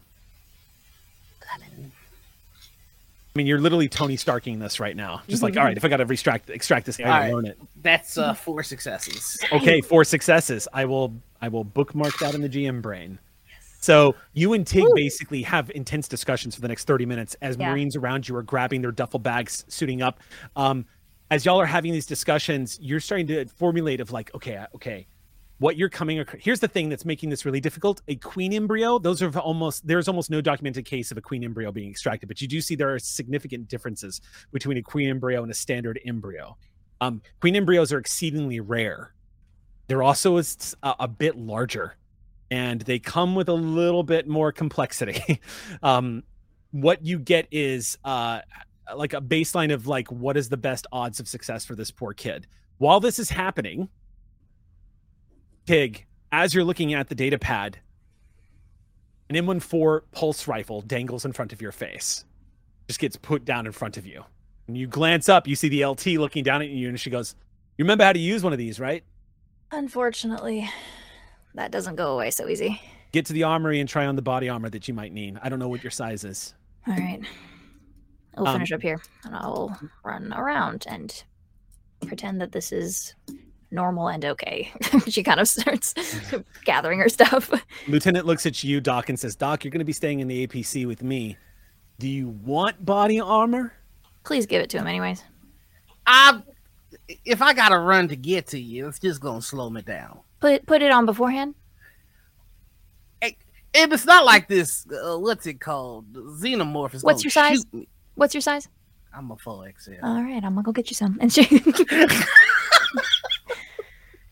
Tig's gonna go wrap up kind of their little research look, and then she'll go and grab herself some body armor and some for Reg. The lieutenant squats down next to you as you're looking at the data pad, and for a moment, Doc, it takes you a second before you slowly look up at her to see what she wants, and she goes, "Hey, so yeah, I'm the fire team leader on this."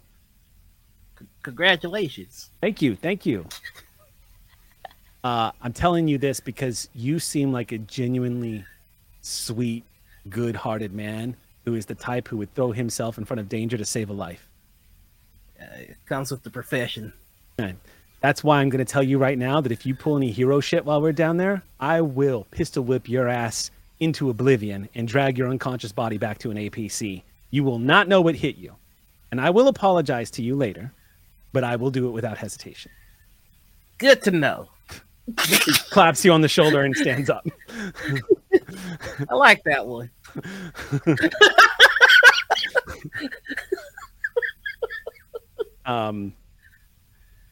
All right. You got something you wanted to say real quick, Isaac, before we... I don't want to take up too much time. It feels like it would be important and potentially helpful. I would like to see if the Marines will let me go talk to Varela to get inside details on the Rasmussen. Yes. The lieutenant looks at you kind of hesitantly for a moment. She goes, All right, Isaac, I tell you what. Do it quickly and say, I gave you permission. I can come talk to me. Don't let the captain find out, okay? And don't tell the captain I said this was okay. I mean, just point him in my direction, and I'll handle it. But, it's not going to go over well if he finds out. So just don't say anything, okay? Can you do that? Yes. Pats you on the shoulder. Says, you better go do it fast then. Okay. All right. You trot off. The rest of you are gearing up. We're going to pause right there and go on our 10-minute break.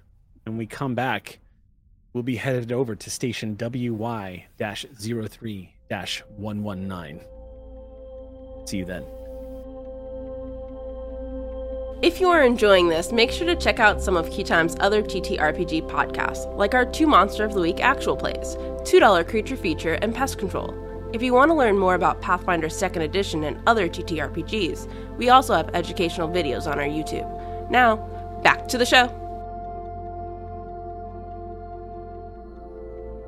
Welcome back to Beacon, everyone. I hope you had a restful little break. Sam is currently shoveling noodles into their mouth, and we're ready. They're back. All right, so, and they're gone again. Everyone, as you guys are arriving at the station, everyone's like, wait a minute, have you seen Isaac? Cut to. All right, so we begin the second half with everyone getting settled into their seats on the drop ship. This is not a combat drop so much as it is a combat carryover. Y'all are being bussed to the station. Coral Sea is going to remain at station keeping, about 1 kilometer away from the station itself. It's a short trip over into the lower docking structs on I deck, which is going to be the first from last deck of the station itself. When you guys are boarding up onto the ship, you're getting a readout of the station of what you guys have been able to see. There's no blueprint.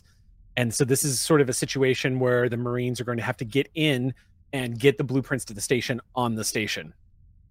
It does look like it's a Weyland-Yutani station, which means there is very likely a mother control console. And if nothing else, there has not been any contact established with anybody on board the station.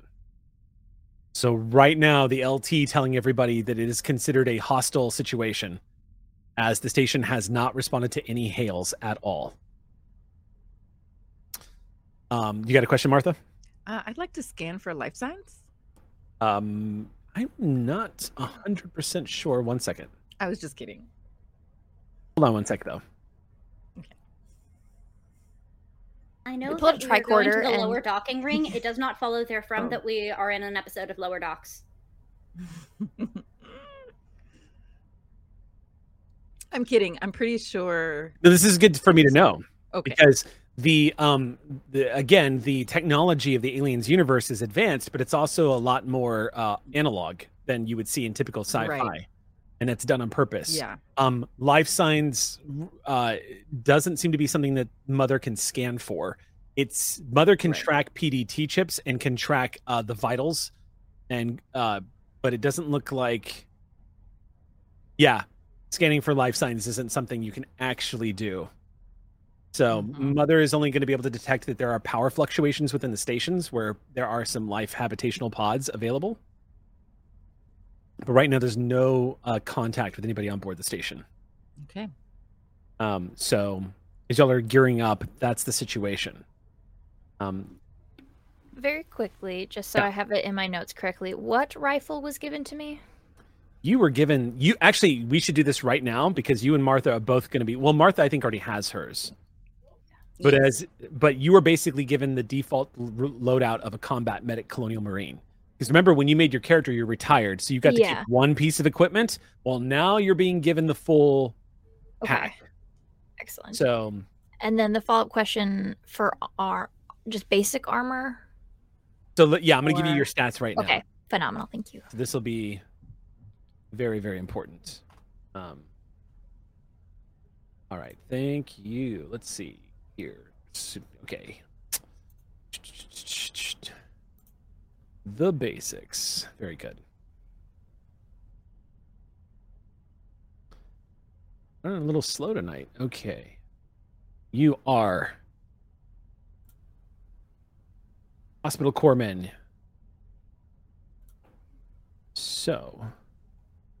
Oh, okay. You still get the basic run out. In which case.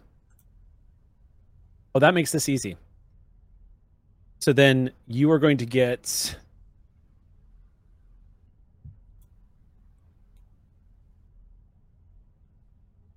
To give the standard. These are field events. Starting gear. Okay.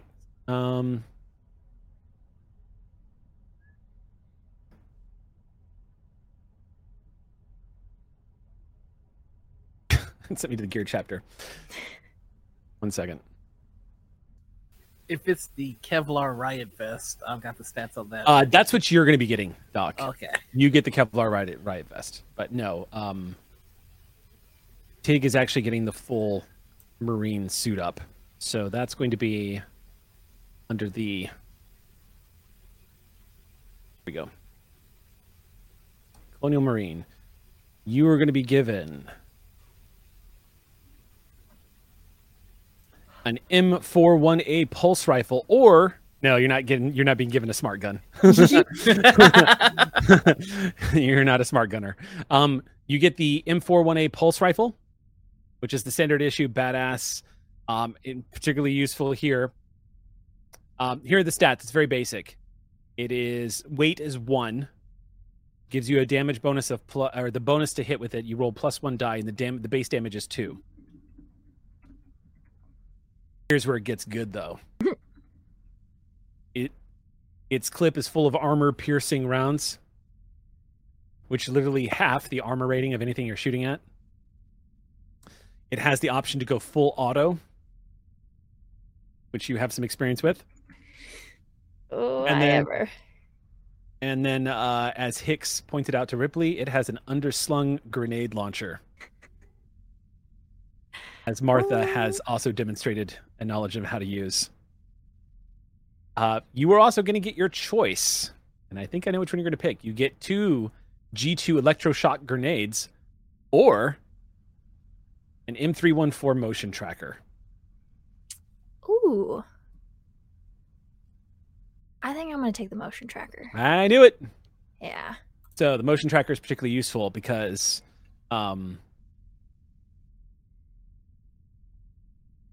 up to extreme range and open terrain, long range and close quarters. It's originally designed for rescue teams. We all know what it is. We've seen Aliens. Incredibly useful.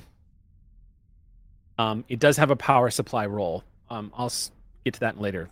So, the last thing that you are going to get is M3 personnel armor. This is the shit. This is what turns Marines into goddamn tanks. Your armor rating is going to be 6. Ooh. Also has a built-in comm unit, camera headset, shoulder lamp, and a PDT that's built into it as well.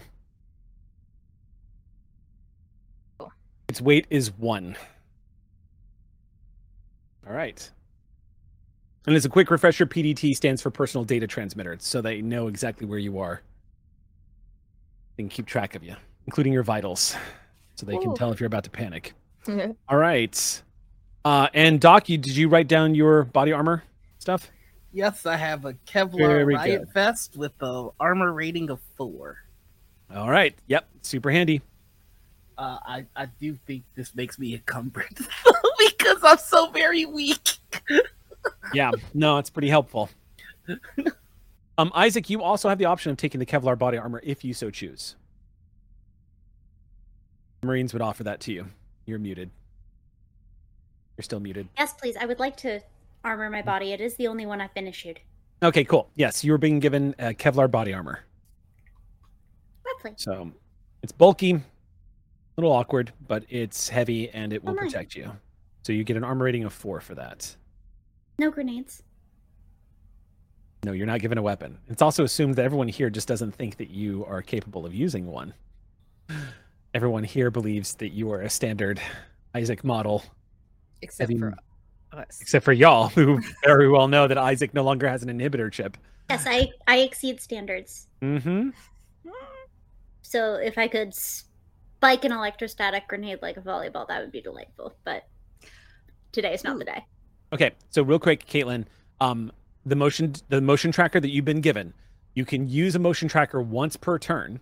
Each time you use it, you have to make a power supply roll. So it's very similar to like rolling for supplies in Forbidden Lands, which I can explain. But in Alien, it's essentially rolling for a power supply is rolling a d6.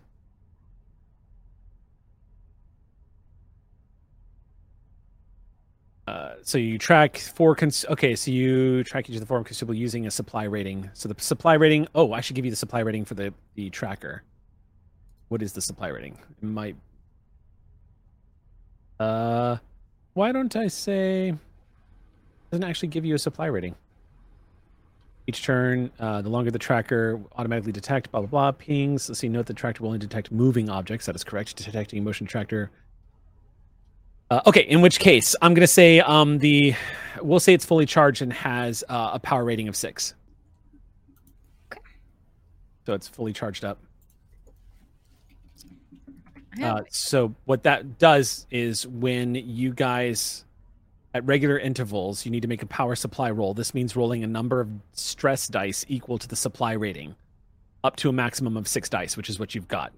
And for every facehugger symbol you get, power supply rating is decreased. Because this is campaign play, I have decided to house rule that anytime you run roll a facehugger, it's only decreased by 1. In cinematic play, if you rolled 3 facehuggers, then your power supply drops by 3, but we're not spiraling like that because that's for 1 shots and 3 shots and high tension and we're all going to die kind of situations. What was up, Martha? Question about how many grenades we have. Oh, okay. You mean inside the pulse rifle? Well, yes, and can we get more? Because we're with a firing squad. You can't get more, but you follow the rules. Ammunition, the way ammunition works in Aliens, is you don't ever run out of ammo unless it's a dramatic moment and you roll a facehugger die when you're shooting the gun. Cool. Yeah. Right. So if you roll a stress die and it comes up facehugger when you're in the middle of combat, then it specifically states your ammo your clip runs dry. Got it. Okay. So otherwise, because it's really elegant. It's a way of making it very cinematic style play, and you don't have to keep track of ammunition. It only happens in dramatic moments. Yeah. Okay. And then does that go for literally all the types of that's ammunition. Grenades? That's how ammunition works. Okay. So we can presume, since 2 of us have grenade launchers, we can also presume we have each of because there's like smoke, flash, and the electroshock grenades. The electroshock grenades are hand thrown. The grenades that are inserted into the pulse rifle are standard explosive grenades. Those are specifically designed to be fired from the pulse rifle. Okay, this says the launcher accommodates a variety of other grenade types, so you can do electroshock grenades. But you if you're going to do that, you have to. What I'm saying is you have to pick that. So if you decide you can't combo it. Yeah, I see. Okay. So so it's high explosive fragmentation grenades. You can switch it out if you if you were to come across an armory on board the station that it could accommodate you. You could switch out your loadout if you wanted to. Mm-hmm. But yeah. Okay, I'll just stick with the standard then. Okay, cool. All right. And with that, are we feeling good? Everybody equipped up? Yeah. Great. All right. My man kid, I'm ready to roll. It's the subtle hum of the engines. You all are very familiar with it. In a smaller craft like the dropship, it's been a hot minute for you, Tig. But you remember this part so well as you clamp yourself down into the dropship seats and you're sitting in the back with a couple of the Marines. A few of them are just kind of nodding to you. One of them, another private, she looks across the way at you and just gives you a nod. Says, she has like short black hair. Looks like she had a tattoo on the side of her face removed, but she still has some earrings in. She just kind of looks at you and nods and goes, "Or they dragged you back in." Yeah, we'll see how long that lasts. Yeah, you never know. If shit goes sideways, it'll be a short tour of duty. Well, we'll never know till we get through it, huh? Don't worry, I'll make sure you live long enough to suffer through everything you've got to go through now that you're back in. Hey, that's my job. She kind of knocks on her med kit. The guy next to her looks like he's an older gentleman, like he's been in the Corps for a while. Either that or he enlisted a little bit later.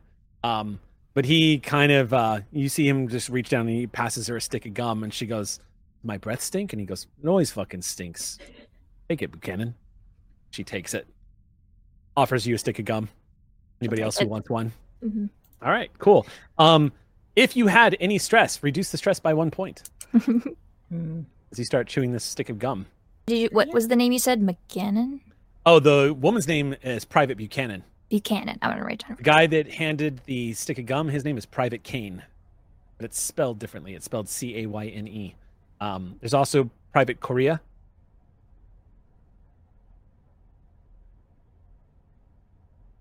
And Corporal Macron.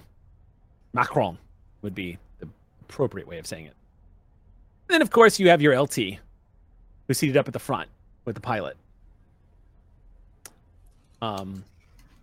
Pilot's name, there's 2 pilots up at the front, Corporal Wynn and Corporal Caldera. They are flying this plane. The LT is not in her seat. She's leaning up and looking out the front cockpit windows. You guys are approaching the station. The station itself is slightly off axis and looks like it has a ring going around a centrifuge, or rather the centrifuge itself. It's kind of like a spike in space with a ring going around it. It looks like it's quite large. Multiple level, probably about the same size as Beacon, but doesn't look like it accommodates as much. Everything about it looks like it's a research station of some kind, judging by the habs that are located on it. It does not look as rough as Beacon does. Beacon basically looks like a big tower floating in space. It is essentially a truck stop. This looks like an advanced research facility of some kind, well upkept. And as you guys are getting closer, you can see the Weyland-Yutani logos spray painted on the outside of the hull.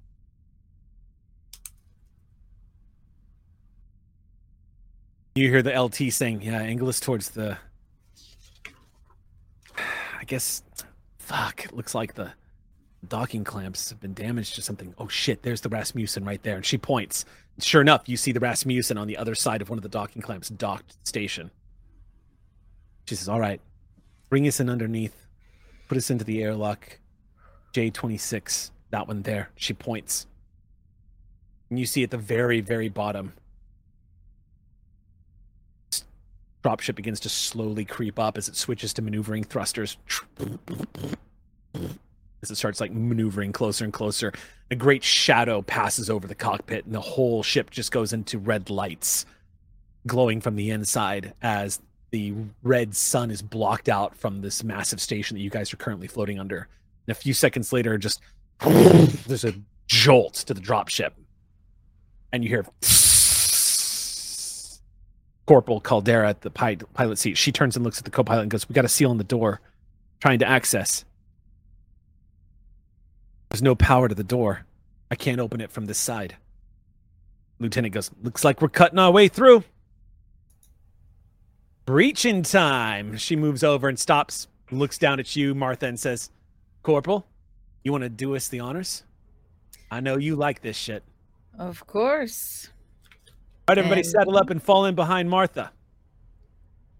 Step up to the door. Everyone takes the plates off, starts saddling up. You all hear the clicking sounds of ammunition being loaded into guns being readied and stuff like that, body armor being strapped in. The Marines begin to file in. As everyone else starts to file in too, the lieutenant purposely reaches out and gently grabs the arm of Isaac and the doctor and gently pulls y'all to the back of the row. And she says, "Y'all look like you don't know where you belong just yet, so let me show you." And she steps you to the very back of the line behind the rest of the Marines. And then she calls out to you, Tig, and says, "Are you staying here? Or are you going to go in with the team?" I'm not letting Martha go in alone. All right. Is this a Comtech? Yep. This is a Comtech check, yeah. This is to see if you can gain access to the computer itself. Okay. So far, I see one. Great. And then I have to reroll a few. Still haven't found my giant thing of D6s. Two success. 2 successes. All right. So Martha, what you learn is that the mother system on board the station is also a Mother 9000. It looks like it's an advanced mother AI system, but power on the station looks like it's mostly offline. As you try to access it, you're not getting access denied. You're getting timeouts on trying to access the door. Every now and then you'll see a power spike, but it looks like the power is fighting to come back on. And about that moment, instinctively, you did get an extra success, so you can stunt it. You can get a +1 on later rolls. You don't need to overcome this door ever again, is another option. You can do it in half the time. Unexpected information, hide your tracks, or show off. What would you like to do? Ooh, unexpected information is always really tempting. Yeah, everyone loves that one. I'm gonna go with that. Unexpected information. The power is apparently the power. You're getting signs from the energy that is coming through this door. That the power. It's like the battery is trying to turn itself on over and over again. Like the lights are. Someone's trying the light switch to like turn on the power, and nothing is happening. So it's rebooting again and again and again because you're getting these small spikes. And apparently it can't. Okay. Yeah, the door can't. The door's not getting any power. You're gonna have to force the door. So the unexpected information is that it seems like someone's doing that. Someone's trying to flick the power on. Something on the station is currently trying to reboot the power. Okay. But it's not clear who. I would say your instinct, being a comm checker like yourself, being a Marine that literally specializes in this, your instinct is Mother might be trying to get the power back online. Why she can't is kind of up in the air. Mother may not even be online, or she may be on emergency power. But what you basically learn, Martha, is on the other side of this door, it's going to be dark. Okay. I give. Do we have like night vision or anything? You have shoulder lamps. Shoulder lamps. Okay. So Flashlights. Okay.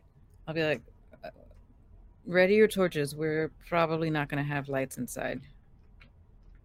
On your notification, you hear the private say, "You heard the corporal," and each one of the fire team begins to turn on their shoulder lamps. Lights up. Don't shine that fucking thing in my face, Coria.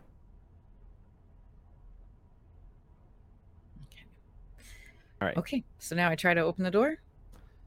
You're gonna have to try to force the door, and I think you have equipment for that, don't you? I do, and I have the skill for it. Thanks. Heavy machinery check, Isaac. I think. Yeah. All right. Isaac taught me. Yeah. So go ahead and breach the door. Okay. It's a smaller roll, but it's still a roll. All right. Maybe I should have gotten that +1. 1 success. The door kind of just shudders for a second, and then as the door opens, you do indeed see darkness on the other side and flickering lights, like the power is trying to come back on. And Martha, since you're up at the front, the moment the door opens, one of the Marines behind you, Private Kane, has a gun ready to fire over your shoulder. You've seen these kind of breaching actions before, and you've heard of plenty of Marines who thought they were doing a solid to their person who was breaching the door and lost their fucking hearing because of this kind of cowboy bullshit. Kane holds the pulse rifle at the ready, but like you, recoils when the door opens as the smell of rot and death hits you right in the face. It smells like the inside of a morgue that has lost its refrigeration and intense summer heat. And it hits you dead in the face. Like, rolls into the dropship. And you hear one of the Marines behind you just going, "Ugh!" like he's going to lose it. Isaac, you see everyone reacting.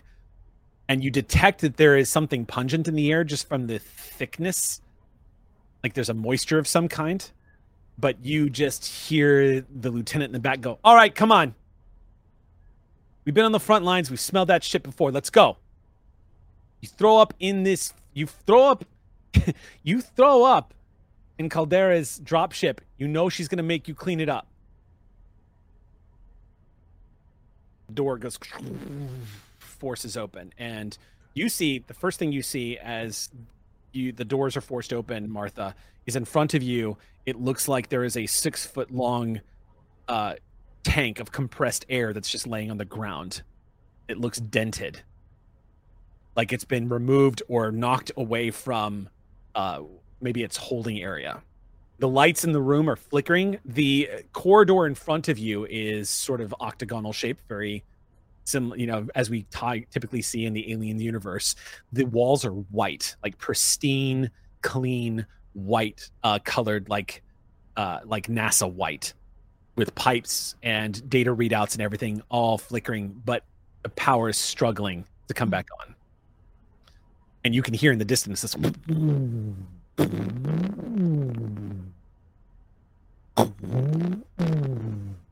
over and over again. It echoes down the hallway. It almost sounds like the station is breathing.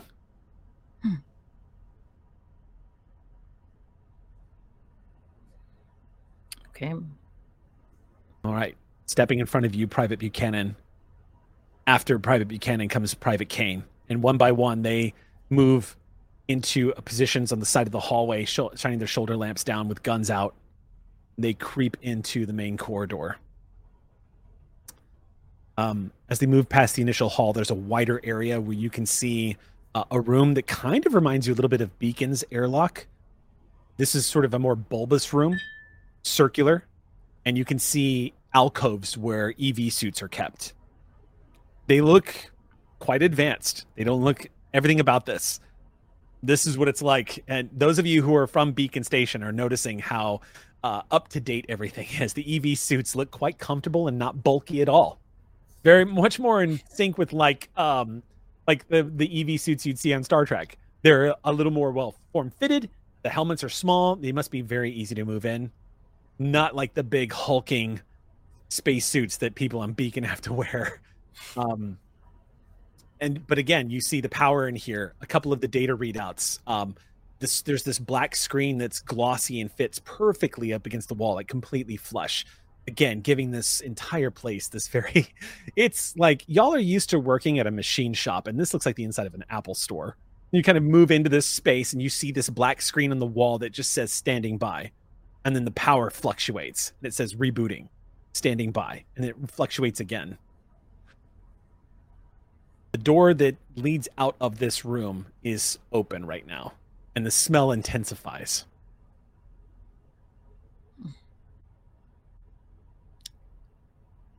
Is the room clear from what we can tell so far? Yeah, you don't see anybody in. Yeah, like people or no things. People in here. Yeah, you don't see anybody in this airlock. Okay. That what did you say? Like a canister? What did you say it was? It looked like an air tank, some kind of compressed oxygen tank, perhaps. You're not sure what was inside of it. But it does not look like it is supposed to be where it is currently. No, it's laying on the ground. There's a dent in it. It looks like it came loose from the wall. May have happened actually when you were breaching the door. It's hard to say. Oh, okay.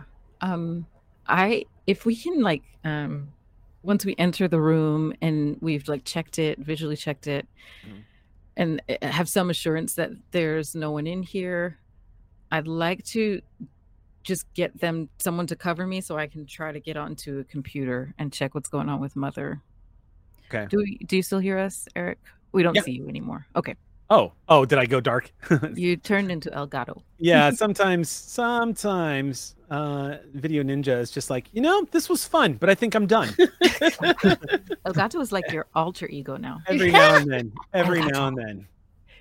If we could just change it to say Mother, it'd fit the theme. Yeah. That would be great. Yeah. There we go. See if I can't get there. You are. Yeah, it doesn't like the virtual cam. Oh. Okay. So, yeah, you see moving into this room, flickering lights. It's very, very dark in here. But moving up with you, Martha, is one of the Marines, Kane, who's like glancing about and just like checking the corners and making sure everything is stable. But you can't see anything immediately. If you guys want to make observation checks, with the lights that you have on your shoulder, it's going to cancel out the penalties you guys would get.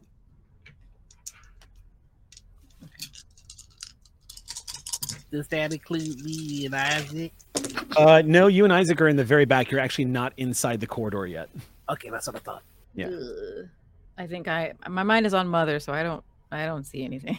Okay. Mind on your mother and your mother and your... Nothing from Tig either. Nothing. Okay.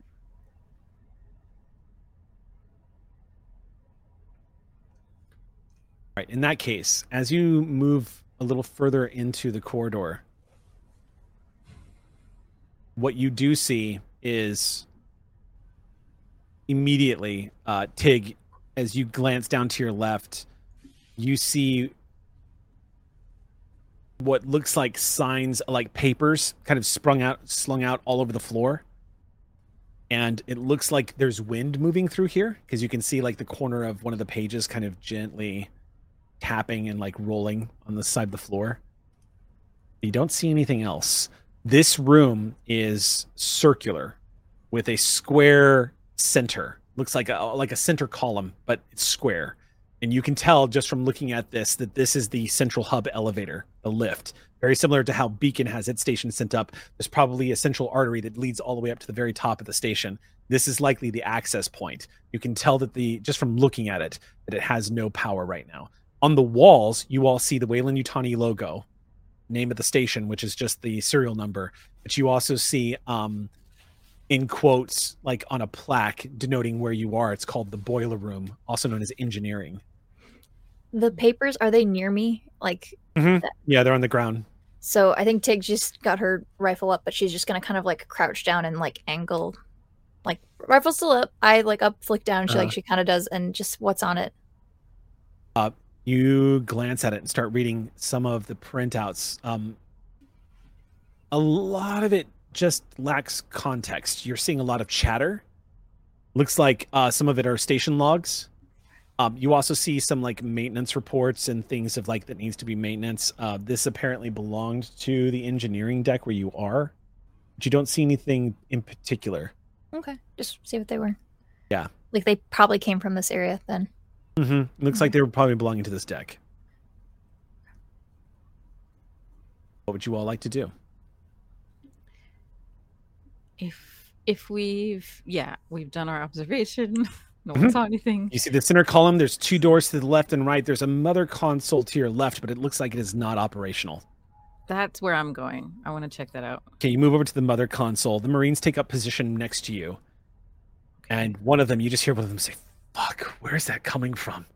Yeah. The other Marine lifts her hands up and starts trying to look for maybe some of the life support systems that circulate air in here. She goes, I don't feel anything on.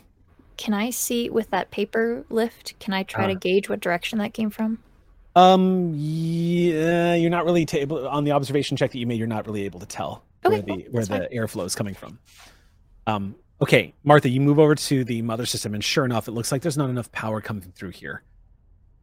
Also, you can tell this is this looks like it has an emergency, sort of like a manual interactive keyboard, but primarily functions the way the mother does on board the Coral Sea through holographic and vocal interface.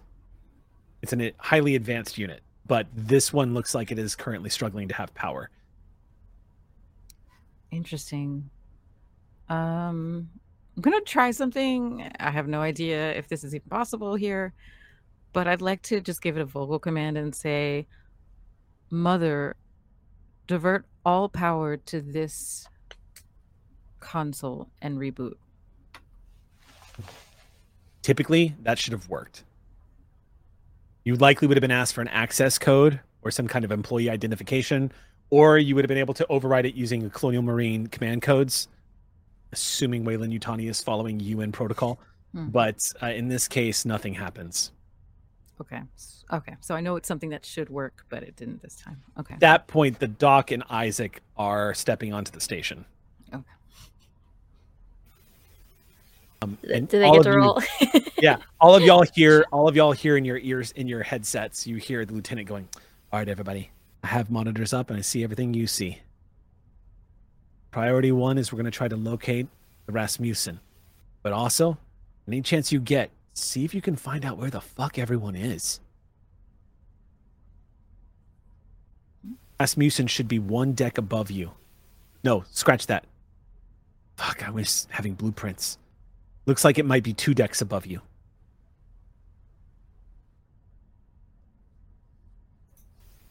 You're not going to have any power, so you're going to have to do this manually. I don't think the lift is going to work.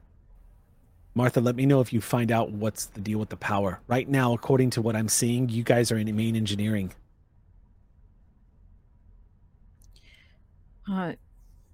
Yes, ma'am. So far, I'm just getting that there's some type of power fluctuation and also just very low power. There's just not enough power for the system to reboot itself. Could it be a problem with the reactor? Do we have anybody who can figure a reactor out? I look around at the team. You see a couple of the Marines looking at each other, but through the shoulders of a few of the Marines stepping into the room, right behind Dr. Albright, you see Isaac step through. That's the face I was looking for, really. I say that out loud, too. All right. Oh. All right. Yes, I heard something about power. It is a little dark in here. I wasn't sure if that might just be Wayland-Yutani aesthetic. Well, we'd like to get that aesthetic changed. So we're probably going to need the reactor to be rebooted. Why don't I take a look at it and see what we can do? All right. There are 3 doors in this level. Oh, God. There's a door to the north and a door to the east and west. You guys came out of the door to the south. That is the airlock that you came in through. So think of it just like a standard cross. Mm-hmm. The center of that cross is the lift that is currently non-operational. It would take you up to whatever deck you need to go into. Isaac, from what you can tell, because the station is properly labeled, all 3 of those rooms apparently are where the reactor cells are being kept and where engineering would probably be interacting with them. Okay. 3 different levels, 3 reactors. My goodness. Not 3 levels, but 3 rooms, yeah. Oh, okay. Okay, Yeah. Okay. All right. Then I will check behind door number 1, which should yield a goat, if I'm not mistaken. So the door, you have to force the door. Once again, you see Isaac barehanded just push this door open, just... But Tig's there immediately to like cover, just in case. Yeah, Marines are also kind of backing it up. Oh, yes, absolutely. Tig, your motion tracker is just click, click, click, not making any other noise. Isaac, when this door opens, you see another bulbous room, much like the one you just left in the airlock. This one, however, has a bunch of environmental suits specifically for radiation. There is also working on auxiliary power. You see the backup generator that monitors radiation levels near the fusion reactors down here, and they're all within normal parameters. Doesn't look like the reactors have spiked at all. Doesn't look like they're having any kind of coolant issues. And despite the fact that they're having issues bringing power online, it looks like they're all functioning and that they haven't had any damage. All right, then the station was originally designed for a deep space assignment, most likely given that they were preparing for presumably cosmic radiation protocols. And as we would expect from this kind of star, that isn't the source of the problem. Something else. Maybe with the controller? I was going to check door number 2, but I'm pretty sure I'm supposed to check door number 3 now. Why is that, Isaac? Oh, because it's a Monty hallway. I don't get it. That was Martha. It is supposed to be statistically unintuitive to humans. Uh-huh.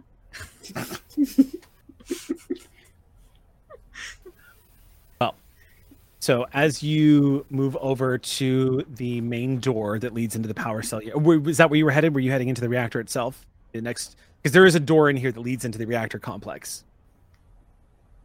I was just going directly. So I went, we came from south. I went west first. I'm going east now. Okay, so you're going to leave this room and head back to the other room that's on the other side of the level and check out that reactor. That was my understanding. Okay. Unless there is a through way from here of any interest. Yeah, so. No. It looks like the next door inside this room actually takes you into the reactor room.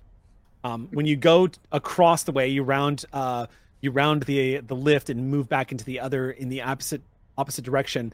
You have to force the door on that one too, and it's very similar. When you enter this room, you see that the reactors are currently offline, but that there's no radiation leakage. The auxiliary backup is showing that the reactor is still contained. It still seems to be safe. The power is off. What's wrong with the auxiliary backup? Why didn't it go off? You're not sure. It's not showing why the auxiliary power for some reason is not functioning at the moment. So there's no backup power on the station. It seems like Mother is trying to access it. It's what you get the impression, which might mean that Mother is still active somewhere on the station. Right, which the power cycling suggested. So it could be something like not the global controller of the station, which is Mother, but the more local power controller might be on the fritz or disabled. When we force the door open, does the door close under its own weight, or does it stay open once forced? It stays open once it's forced. Good to know. Thank you. Mm-hmm. What would you like to do? Proceed to the reactor. This one should apparently have a bunch of money. Yeah. So when you get inside the reactor itself, the door opens up, and this door is windowed. So the moment you open it up, you can actually see the inside of the reactor as you're entering. And what it looks like is the reactor has been powered down. It looks like it went into standby, which you would know typically happens when a reactor has, it's more like a safety shutoff. Like it killed its own power, basically, for whatever safety reason. There's a third. The main reactor is door number 2, which is the one to the north you have yet to go into. But these auxiliary backup reactors seem like they are also in standby mode. Okay.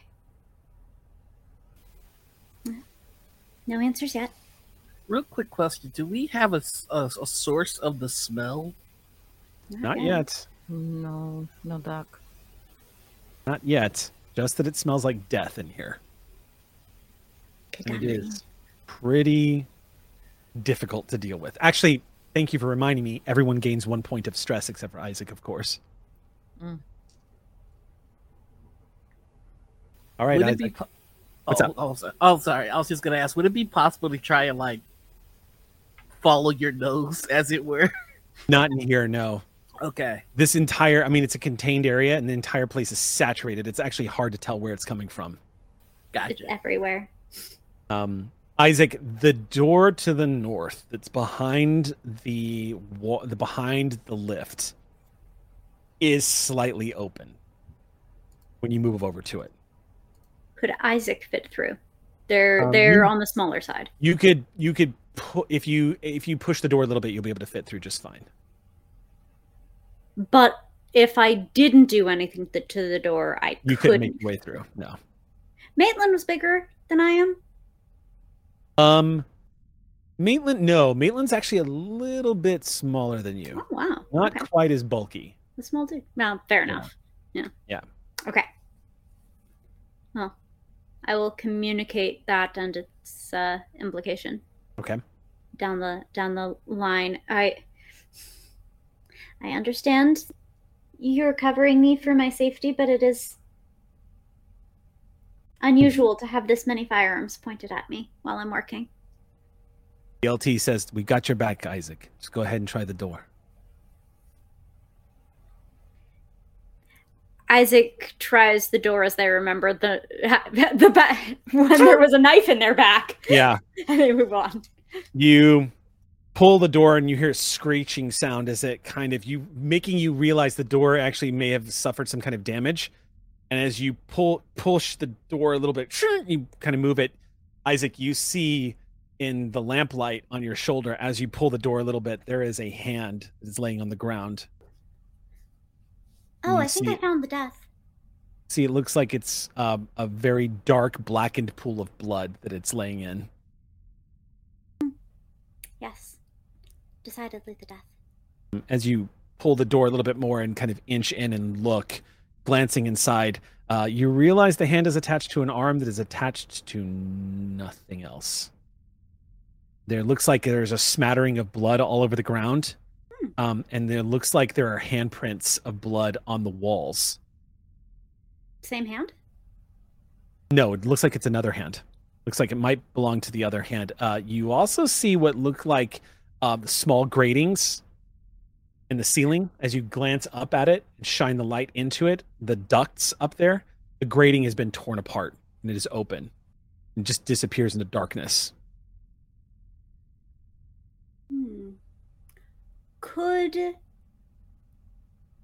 Does that look like sturdy grit? Is that something maybe Isaac looked back over their shoulder to Tig as if sizing her up and looking to the grate. I know I could mess up a grate, but Maitland is built diff. More like, do I think someone like Maitland or like Tig could do that, or is this Maitland more in keeping with their XX121? Yeah, it's possible Maitland could have done that. You saw Maitland, being a synthetic, exhibited similar strength to what you're capable of. Maitland literally picked up O'Donnell and just like a doll. That's true.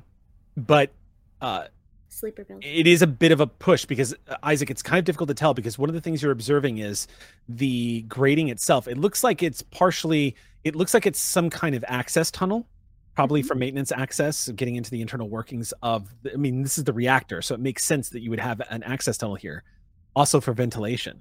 But what you notice is the grating itself, it doesn't look like it was pushed or knocked off of the wall. What you're seeing is metal tear. Oh. And it looks like the inside has been kind of pushed open outwards, like something came out through the grate. Okay. Difficult to spot more. If you want to make an observation check, you can see if you spot any more. But at this point, the LT starts to push you of like, oh, actually, you know what? You don't have to, because the LT can roll her observation because she's seeing everything you see. Oh, I see. My observation check isn't good enough for you just because it's really bad. She is also going to gain a point of stress. All right, so let's see what she sees. Oh, she says, Isaac, can you take 2 steps back and just angle yourself directly towards that grate? Just watch the hand. Yes, of course. Okay, you take a couple of steps back. You're not really seeing what she's seeing, but you hear her say something in Spanish. As she apparently, what? She apparently spots something. You're pretty sure you heard in the muffled static of "híjole," as you wait for her, and you all hear on the comms. You go, acid damage on the grate. Interesting. That implies injury, and also that it was here. That's about a week ago. It's a Weyland-Yutani research facility. We got to assume we got Xenos on the station. Doctor, Xenos, are you still plural? curious? Let's treat it like plural, just in case. Copy that. We've dealt with plural before. It's fine. We got this. Probably. And again, Tig, as you're saying that, all you hear is just the ambient clicking of your motion tracker. Nothing popping up yet. And she's just kind of in constant scanning. That's kind of what she's just to help out. Okay. She's a little out of practice. She's a little out of practice with the... She's doing what she can. Okay. One of the... if you guys move into the room, you'll see the hand and the blood. The blood has turned blackened, so this has been here a hot minute. As you move over to the door, though, Isaac, you see that the reactor has shuttered. It's completely shut down. Main reactor. And it's gone into standby. Go ahead and make me a heavy machinery check. All right. See what you can glean from this.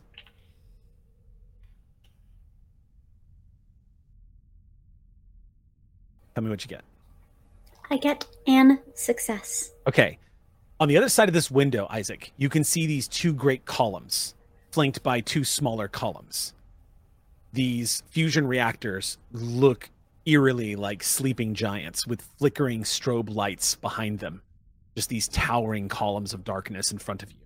You can see the offline lights on. As you're glancing over it and kind of getting a sense of what happened, you're trying to figure out what triggered the shutdown.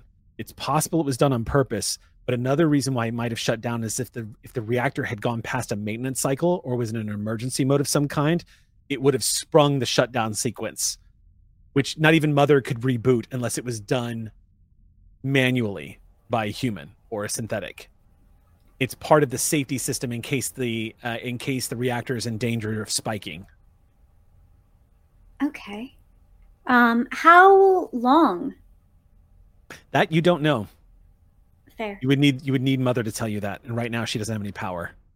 How are once someone arrives, how does one do such maintenance cycles such that it would be like, it's all right, the cavalry is here and we do maintenance?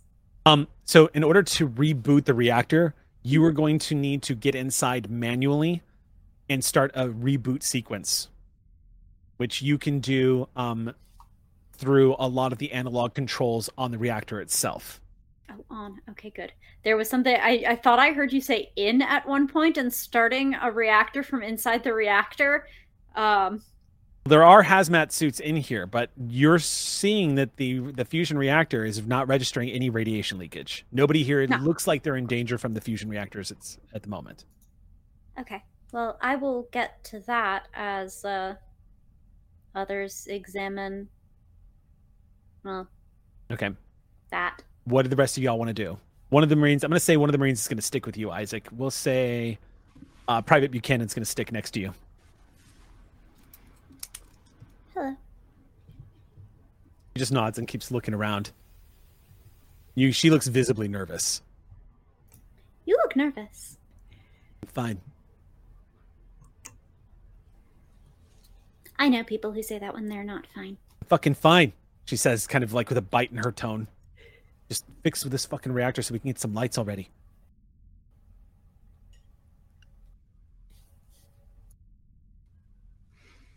All right, Marines, you hear the lieutenant in your ears. Everyone just stick together for now. We're not trying to do anything until we get the power back online, but we need to assume that we're going to have to move fast, because if the power goes up, it's going to cue Maitland that we're here if he's still lingering. Stand by. A few moments later,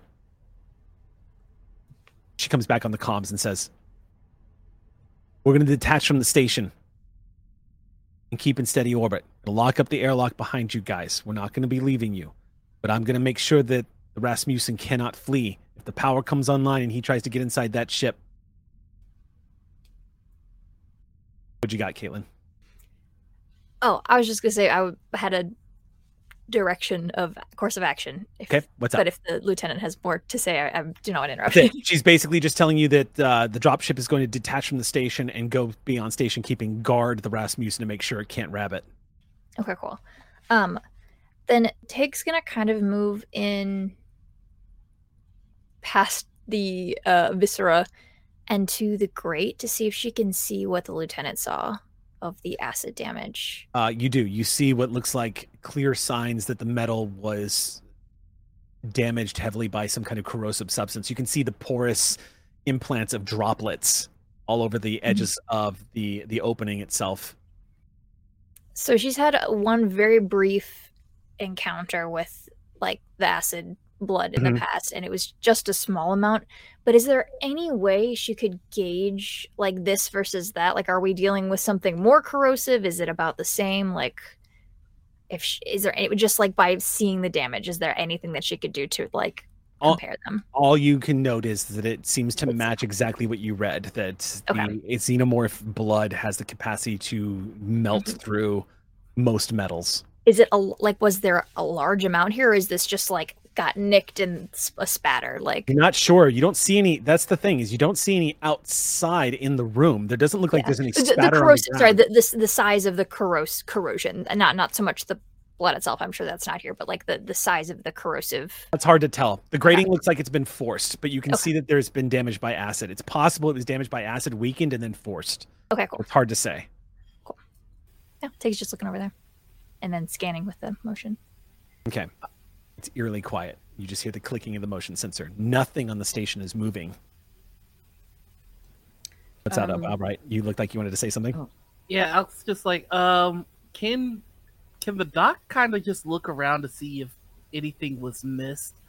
Right now, he's just staying in the back of the cut, so just to be useful, he's just like looking at every panel. Albright, roll your first aid. Ooh. I'd also like to just cover the doc, like be by his side and helping just protect him. Okay. Holy crap. That is another 4 successes. Dang. No, 4 successes. Sorry, that's 5 successes. 5 successes. Doc, you move into the room. You feel Martha nearby. Her gun out. She's just angling at the door. The couple of Marines are just kind of looking around. Everyone's keeping chatter to 0. You look down at the arm. It is not a clean cut. That has been torn from somebody. You glance over to the wall and you see the bloody handprints. And what you note is there's not enough blood on the handprint to cause any kind of drippage. It just looks like it was... You glance back towards the door that you guys all came through, remembering that Isaac found it slightly ajar. And you note there's no body, which causes you to glance up towards the grating. And you start to imagine what must have happened here. You picture someone probably ran into this room to get away from something. The door didn't close fast enough and it got inside. Whoever it was probably left through the grate, what was left of them. You notice there's no other blood except for the expenditure of gore that's all over the floor, which tells you that whoever this arm belonged to didn't stay in this room long enough to bleed all of their blood out. They were probably still alive when they left the room. Which means there might be more evidence of what happened here inside that grating. Whether or not you can bring yourself to look into that dark, small corridor, that's up for you. But you begin to realize someone met a terribly violent end in this room, and they left. Probably not by their own accord. Marines.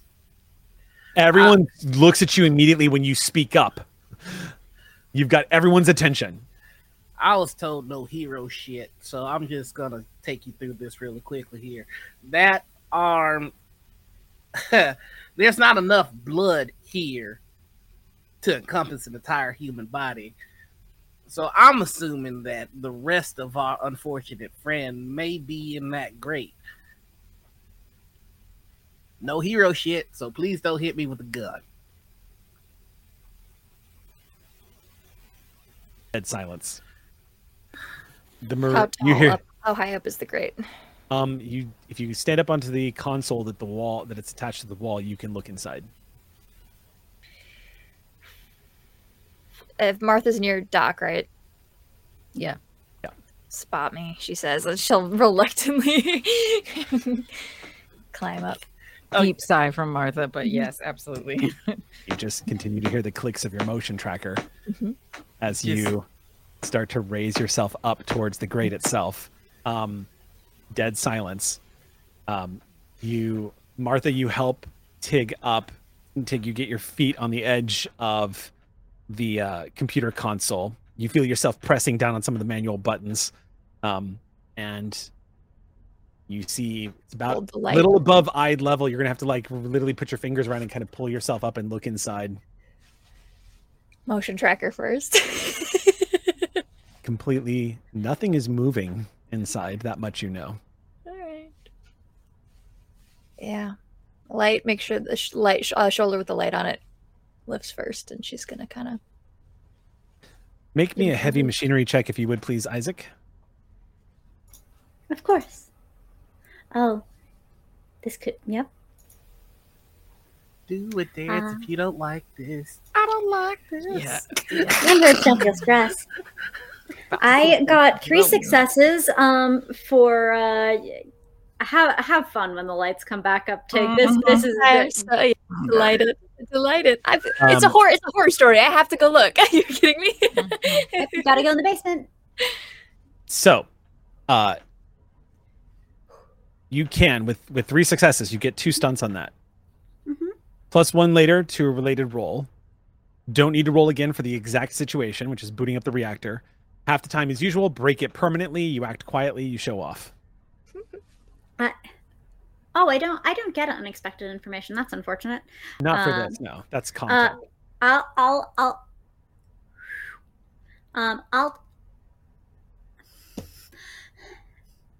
sorry. Nope, you're good. Chaotic neutral. Chaotic good, yeah. I'll take a +1 for later. Okay. And can you think of a way that would act quietly in this this seems like power is like an intrinsically loud.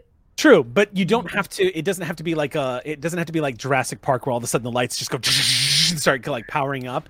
It can be a slow boot up, where the system begins to gradually gain power and start assigning it to the systems. You can do you can basically think of it like staggering where the power is allocated to main systems.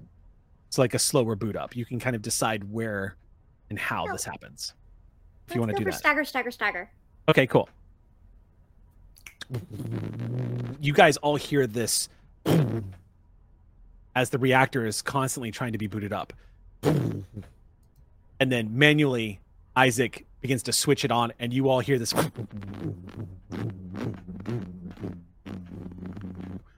The lights begin to slowly rise.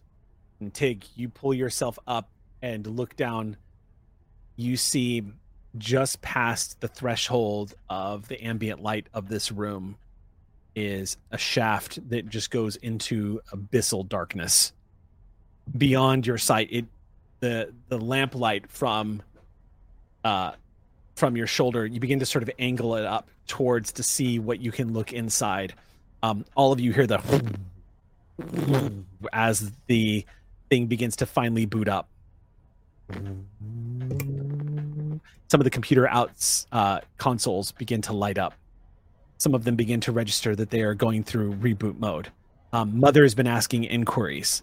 Apparently, you're already getting feedback that Mother is running on absolute minimal power and is not in higher functioning. Looks like she is basically constantly requesting status updates and trying to reboot the power from her command consoles up above on one of the other decks. Which one, you're not sure. Tig, make me an observation check.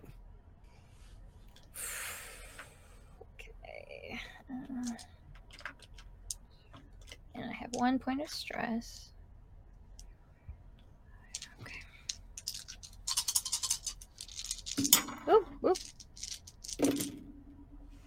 Oh, 3 successes. 3 successes. Yeah. 1 on the panic die.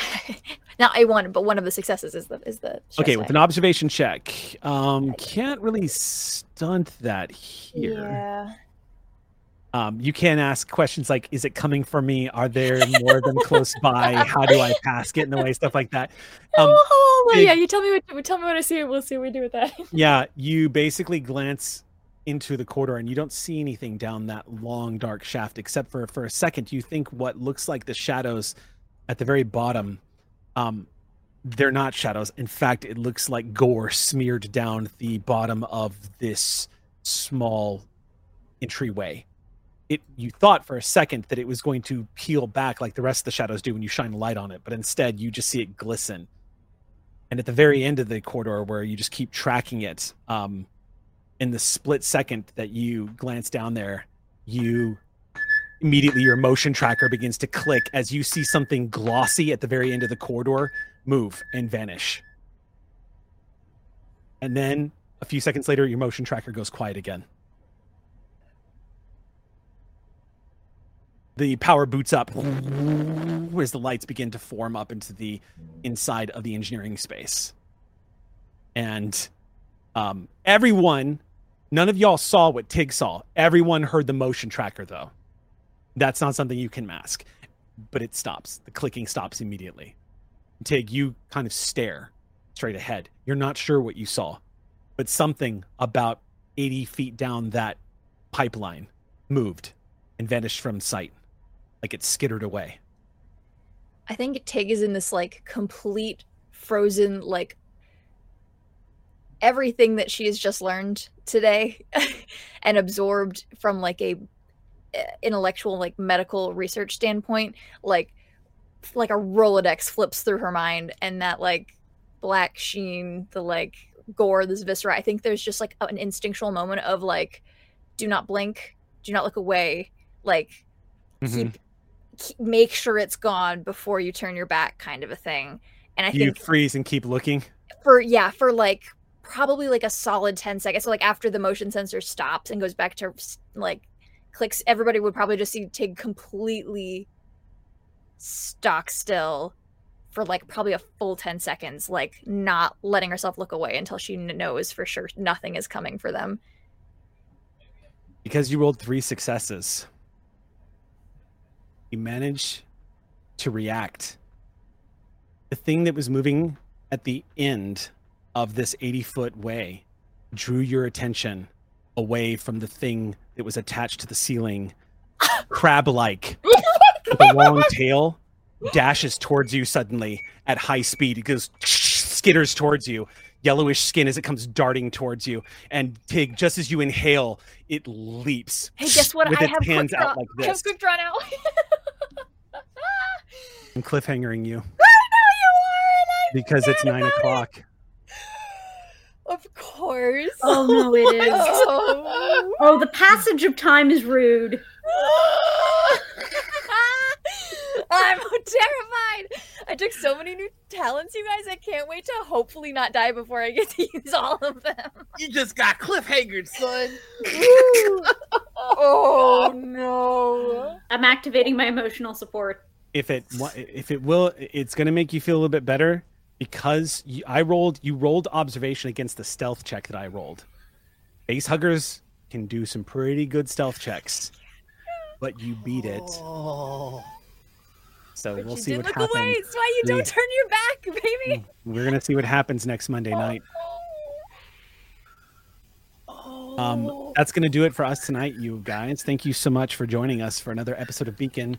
Do come back for another relaxing game next Monday night. We will see you then. Until then, sleep well.